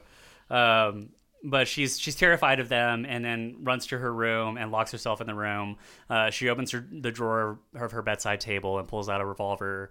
There's also a little blue box in the drawer beside her bedside table, and then she proceeds to complete suicide by blowing her brains out with a revolver. Yeah, and if I'm not mistaken, it ends with the one word being said of silencio. Mm-hmm. Yeah, and it's the lady in the theater with blue hair who just whispers silencio. Yeah, right? I was just like, okay. Yeah. Like a very nice finishing touch for sure. Yeah. Little button. We're all just sitting here You're like exhausted by it. I'm like, It's like we just watched the movie right now, Yeah. like as we're talking about it. You kind of do, like as you're reliving this, right? Like it's sort of I don't know. Yeah, it's a kooky movie. Yeah, it's a lot to take in because there's not a happy ending. You've obviously been fucked over like by this film. Like it's beautiful, it's tragic, like at some points it's like really fun. yeah. Like And funny. There's like slapstick comedy. Billy Ray Cyrus, the cowboy with the big hat.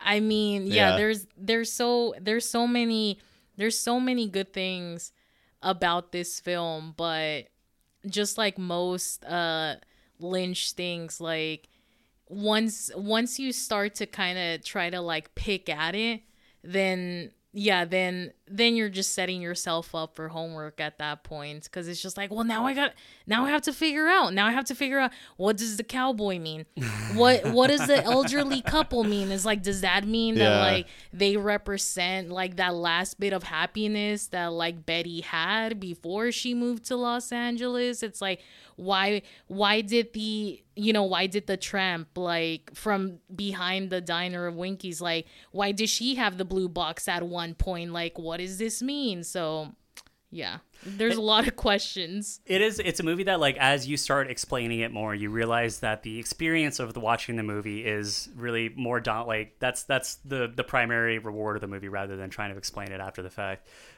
because it is arduous to explain. And some critics say, like, beware of over explaining. Yeah, like, you're doing more work than you need to get this movie. Yeah. So that's why I guess, like focusing on the experience of watching this movie is definitely like is maybe something more of a worthwhile feat than anything else. But it's definitely like, I don't know. I think this one definitely ages better too with more and more rewatches. This is one of those things that as you go back to it, you do get more from it on each one. But not just because of the like the puzzle unraveling or twistiness like we said, like in Shutter Island or something, where you just get to pick out little things. Yeah, it's not a puzzle to solve, guys. No. Like, that's my first piece of advice. Yeah, you're gonna want to do that, and there are some like little things like, oh, this makes more sense now, like a reveal. Mm-hmm. But do not try and fit every piece of this puzzle. No, not I at think all. Together. Interestingly, it's less about like, you know, trying to figure out what everything means or where it fits into the puzzle, but more of like how each like the experience of consuming the scenes, particularly early on, change. Yeah. On a rewatch, where you're seeing it as a fantasy and seeing it as the coping mechanism of this woman, rather than a literal story that's trying to be laid out before you. And so that kind of like it takes the edge off of it maybe a little bit.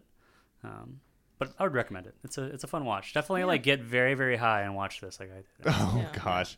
I'm bad at watching movies like that. I lose the thread, or I get lost in one idea too long, and then I'm like, wait, what's going on in this movie right now? But I think for this one it works because I think you're more in the moment. Yeah. Like you get to you can preserve that totally. That stream of consciousness sort of thing. I was sick while I was watching this film, and I had like my notebook with me, like taking notes. You were, so it was definitely writing everything down. Yeah, it was definitely a good time to like watch it, because all I had time for was to just sit down and watch film. So I was just like, this is the perfect time to like watch a Lynch film for sure. I have to do it sober. Honest to God, my roommate and I, like, we tried watching Westworld together, and at a certain point, we'd like both look at each other like, what the fuck is going on right now? Or we're like, we gotta stop doing this. Like, we can do one of two things well, and we're gonna watch a TV show. Like, I have to watch like twisty movies very sober. Contrast it, like can. I think we drank 2 bottles of wine when we finished watching White Lotus. Like, oh really? We That's definitely a show for drinking wine. Yeah, we watched the last 4 episodes, I think, in one big like spree. As we started early on like a Sunday afternoon, and then watched all of them. Y'all are crazy. Yeah, because I nothing better was to off do that weekend. Yeah, so it all worked out. This is great. I think this is a great movie that fits into the psychological horror thing well. And I think in the context of talking about like what sets the stage for the decade and a half afterward of Ari Aster and other elevated horror things, I think that Lynch is definitely part of that conversation, at least of what people talk about is like what when your goal is to try to weave a complex web of either, symbolic, elements along with like dreamlike fantasies and stuff. These are the movies that people like to pat themselves on the back for watching, but then also kind of like serve as good fodder. If you're a regular human out in the world and you meet a cinephile, odds are like 70-30 they're gonna be like, oh, you should definitely see Mulholland Drive.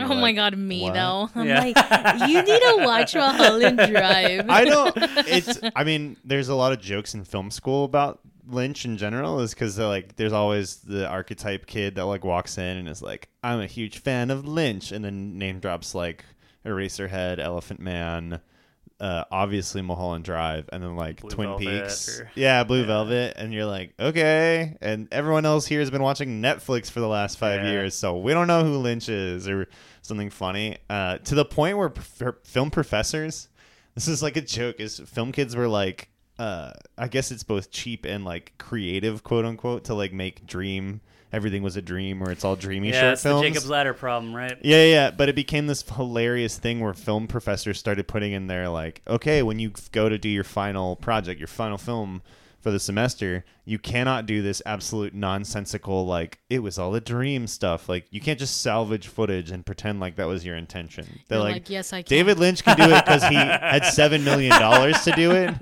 But all the film kids are like, you're a grown adult. You need to show me that you can work a camera and record something A to B and give me like just the bare minimum of linear. It's like a running joke in film schools everywhere. Is like some idiot's gonna turn in like his home movies edited together and be like, it's all about the rot of the American soul, and you're like, bro, you didn't shoot anything. You didn't do your work. I haven't seen that one yet, but I have feelings about it. Well, maybe we'll set it's aside just a funny. whole different episode. Lynch is just funny because he's held up as like this incredible auteur, and it's like the trap of people being like, I can do what he does, and then doing it, and you're like, so uninteresting. Yeah, it's like you can't. Like, Lynch should be the only one doing Lynch stuff. Yeah, it's a trap of a lot of like famous directors, though, I guess, right? Which is like the double-edged sword of learning about and researching different directors and learning from them is like. The lesson that you learn is like nobody is going to be you're not going to be a director, like you're never going to have the same. It's just like with singing, right? It's like you're never going to sound like Luis Miguel, like, so you're going to sound like you, and you can take lessons from other artists and stuff, but you can't be that person. No one's going to be Stanley Kubrick. Well, the joke is that it's like ridiculous to try when you're 18 and you're at a university. Like your goal is to get a grade. Like come on, guys, let's dial it back here. But yeah, so that's Mulholland Drive. Have you guys watched anything else recently that you really enjoyed? I think you probably have one good rec that I'll edit out at the beginning so you can do it here. There's so many. Give me what you got. Okay. So here's my list of recommendations. One, Pinocchio. Obviously. Yeah. Travis and I were talking about Pinocchio like on the way over here. Damn. Yeah. Okay. I love Guillermo del Toro, and this film just so much goodness of this made me straight up bawl like a child on a Saturday morning. Like I highly recommend watching this movie. It's beautiful the way that Guillermo like kind of put a bit of his like life story into Pinocchio, and just if you kind of like go back and forth between learning about Guillermo's like upbringing and watching Pinocchio, you can kind of see a lot of resemblances. Like, it's so poignant. It's and one it's of those just, things too of like so his beautiful. love for the whole stop motion animation thing. Like there's something so precious about that animation style where it's so involved and it is almost such a like a meditative like feat. Like stop motion animation is like the stop motion animators seem like they're like the Himalayan monks of like the animator game. Like animation is hard enough already, right? Yeah. Like animation takes forever and it takes a very like very sort of not level-headed, but very like, you know, arduous person to be able to put themselves through the animation process. And directing and producing an animated movie is one thing. A stop motion movie using stop motion in a way that is not there's a trend now, I guess, like that I learned about this recently about how anytime stop motion is kind of done in like recent times, it's done through like basically they'll plot out all of the shots of the movie and all the characters and the way the visuals are supposed to look, and then they will go and like 3D print each individual character and the expressions they have to make, and then splice those in and do some and basically use computer graphics to combine the physical and the animation process in a way that sort of streamlines it, and you get these very, very sort of perfect end products. Ooh. But there's something about the way that Guillermo del Toro worked with the Shadowbox production studio and stuff, and how they preserved the element of stop motion of model making and character building that is imperfect, right? So there's so much about that movie that is like there's so many flaws and like some very subtle flaws in the characters and in the animation that just like make it so much more real as well, aside from it just being a really pretty story, like full of fantasy and really, really dark real world, magical realism and stuff like all Del Toro stuff is, and it's a beautiful movie. It's fantastic. Definitely. It's so good. Have you seen it No, yet? I haven't seen it yet. Damn it. Yeah, you need to get on it. It's I will. It's really good. I'll make it happen. Sure. Yeah. What else you got? So I ended up watching Possessor. The Nice. Brandon Cronenberg film. B-Crone. Yeah. This was my second attempt at watching it fully. The first time, it didn't grab me the way that I thought it would. Now, second time around, I played it, and holy fuck, what a movie! It legit tripped me the fuck out. And yeah, it's so fucking great. Like, I like that Baby Cronenberg is doing Baby Cronenberg. Yeah. What is he, like 38 or something? Yeah, like Baby Cronenberg just doing his own thing, and like you can kind of get a glimpse, like obviously a lot of people are going to pin him up like with his father, but he has his own style. And watching Possessor, I was just like, holy shit, like I see it, like I get it, I get why people thoroughly enjoyed this film.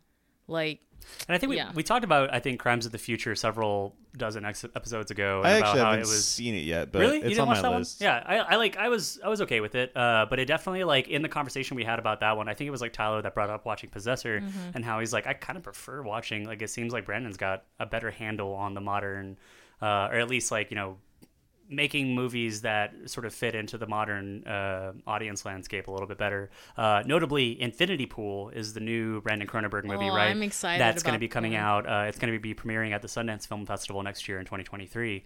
So that's the next up on his docket. That should be really, really interesting to look at. It's got some It's got Mia Goth in there with the Skarsgård. You got to have a Skarsgård. It's got Yeah. Alex in there, and It's mandatory at this point. Yeah, every like, movie needs yeah. a Skarsgård in it. Yeah, now There's at like this pretty much. point. 5 of those fuckers. At least Dude, one of they're them's all gonna awesome. be in it. Yeah. like it's yeah, we went to go see.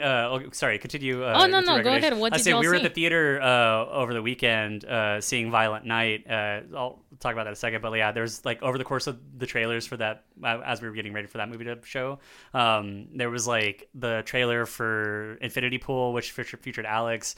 There was a trailer for the new. Oh my God, what is Bill in? Bill's in. Oh, I just blanked on it. Bill Skarsgård shows up in a trailer for another movie that's like really Hell really yeah, Bill. popular. And Stalin and fucking Andor and Yeah. whatever else. Like it's Yeah. they're all over the place, man. But yeah, Violent Night is we saw that one over the weekend. It's got David Arbor in it, and it feels like a waste of David Arbor. Like it's all It is like the last 2 or 3 movies he's done. Everyone's like, he can do better. It is. Like, David Harbour's great. I'm like, all right. But it's like because he's not what's wrong with Violent Night. Violent Night is one of those things where it's like they the way it was it was marketed very, very well. Like it's hilarious. Like the premise of having a diehard Santa Claus go through and just like murder a bunch of like mercenaries or whatever. It's a really cool premise and a really cool idea. The action's like okay. This is one of those movies where we're kind of spoiled now. Where you're like, David Leitch should have directed this. Like it should have been like it could have been really cool. They had a couple of sequences in there you could see where they were like, this is the centerpiece, the action centerpiece of the movie. Yeah.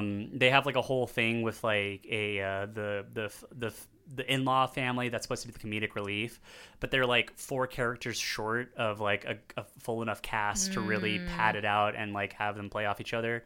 It's okay. It's a decent movie, but it's nothing. I've only heard about it. I haven't even like watched the trailer because there's also another like killer Santa hardcore movie coming out, like Christmas Bloody Christmas. Yeah, so they're there's a lot of those. like, I mean, there's just that's becoming its own genre. Yeah, it now. really is. It's Like just the Christmas horror genre like, is amazing. Yeah, which it's fun. Yeah, like I love it. I'm all for it. Like, but yeah, definitely a lot more people are leaning towards now. Like yeah, like holiday horror films. Speaking of holiday horror films, if y'all haven't seen it, and you know what, everyone has seen this film before me, and it was my first time watching it a few days ago. Prisoners. Oh, you call that a holiday horror? Because it's set around I Thanksgiving. guess it is. Yeah. Yeah, but Jesus. it's Yeah, what a good feel good Christmas movie. yeah, You're exactly. right. Yeah. Hell yeah. Set around Thanksgiving. It's just 2 families hanging out. Coming together. Yeah, coming together to share some turkey, share some good stories. No, Some light Prisoners. torture. Jesus. Prisoners is like, holy fuck. It really makes you think about Hugh Jackman, though. Yeah. You're like, wow, he can do a lot more You than can flip a switch. Yeah.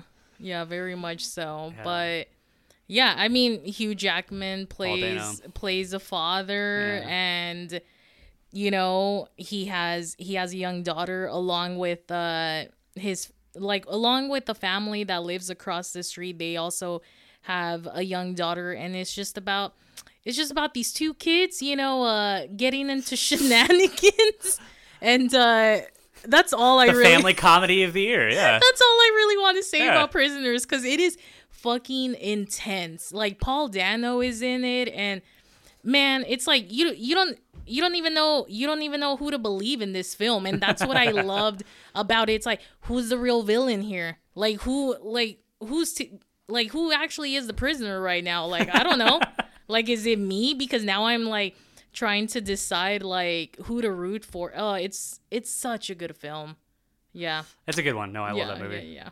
But yeah, that's What what do you got, Daniel? that's what I've been watching. Shoot, man, I'm on a dry spell. Oh. I mentioned previously, Mary Kate. I kind of tricked us. We're watching all the Star Wars movies in our Nice, yeah. household right now. Well, I'm not convinced it's nice because of the 7 I've watched so far. I've really only vibed well with like 2, maybe 3. What order are you guys watching them in? Release order? No, Disney Plus does this thing where it's like the Star Wars universe in chronological order. That's what I was curious about. Yeah, and it presents all the movies and TV shows in chronological order. We just decided to skip TV shows because Clone Wars has like 8 seasons. And there's you 22 can't. episodes Getting all the way We're through like, Clone Wars is. We'll never fucking get to like the next movie. So we just did the movies in chronological order. So we watched. It's actually like, kind of a cool thing to do, especially with the prequels. It's like jumping back and forth between different eras of production. It's like, very rewarding if you like pay attention to the details of it. You're like, oh, that character. That's why this happens in the later movies, or like this explains some things in the Galactic Cinema work. Yeah, I'm sorry, everyone. That's okay. No, I don't have much Rex to give because we're deep in the space Stars Wars, and it hurts me. My brain hurts. I'm ready for something else. I'm excited for you to go on this journey.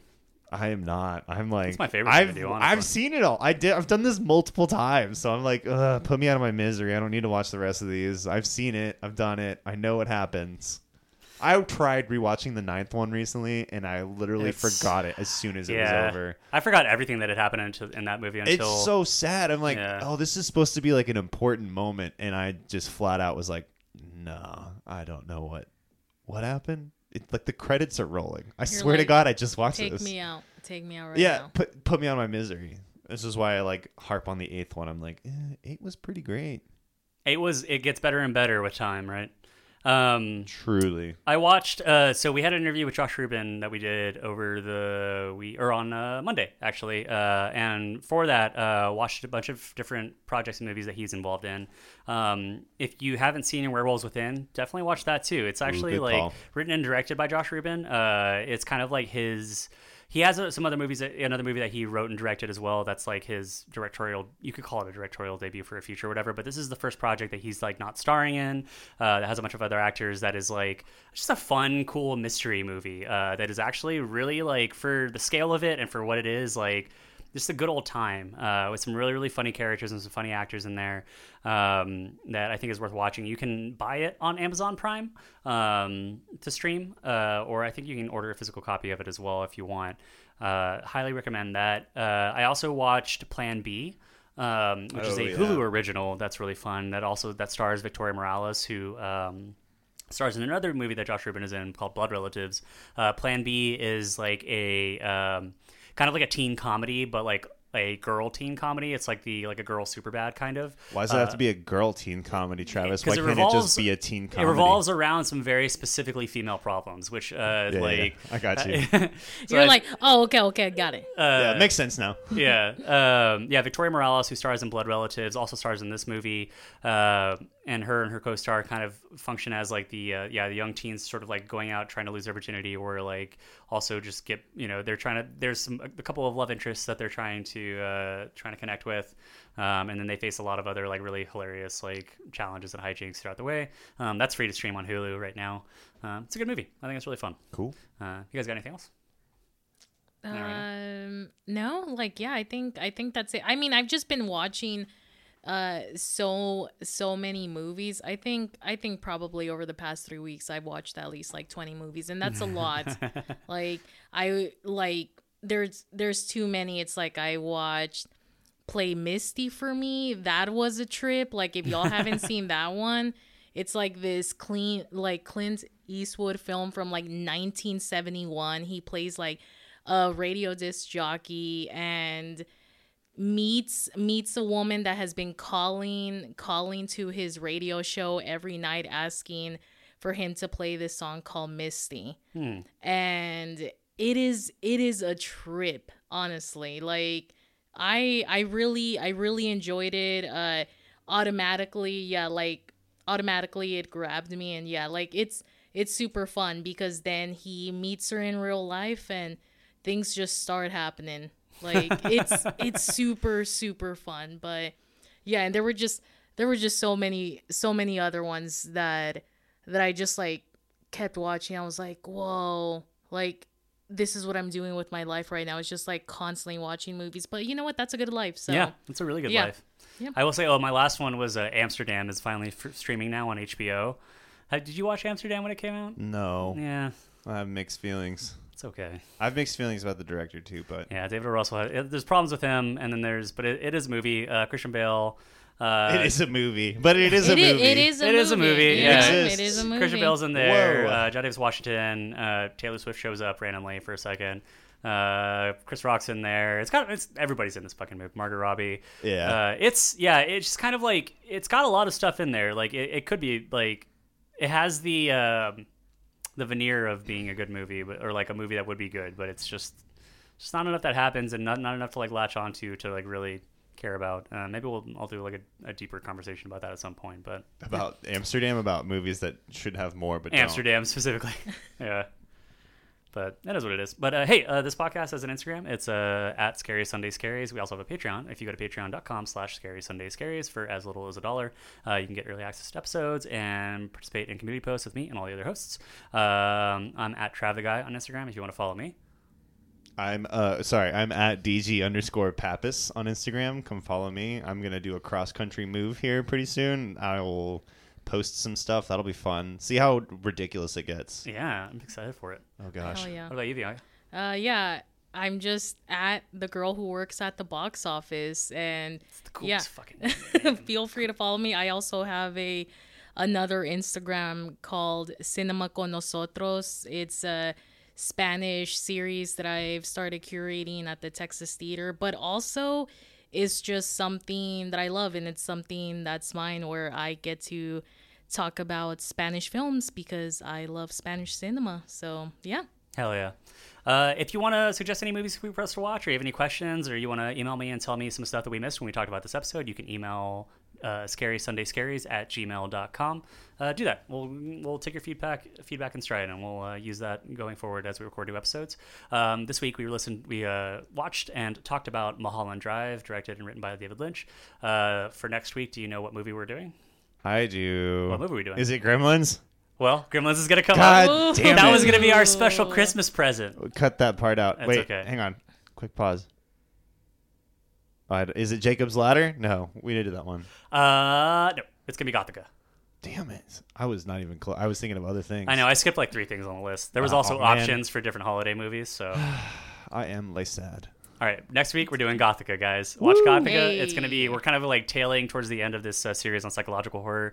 So that's gonna be one of the penultimate sort of installments. I'm ready for this series this to be over so my brain can feel normal again. Yeah, it's kind of I've a been, rough, like, isn't tripped it? out It for takes like 2 months it takes straight. a toll for sure to watch like a lot of You psychological. do several of these in a row films, and then yeah. have 2-hour-long conversations about them. Yeah, it You're kind like, of takes what drains is on real? you. Yeah. So yeah, go watch Gothica and then come listen to us talk about it next week. It should be really fun. I'm excited about it. We're getting into the holiday season, so we'll have a little Christmas present dropping for you soon too as well. Hell yeah. Awesome. Super dope. I'll talk to you soon, guys. Have a good week. Bye.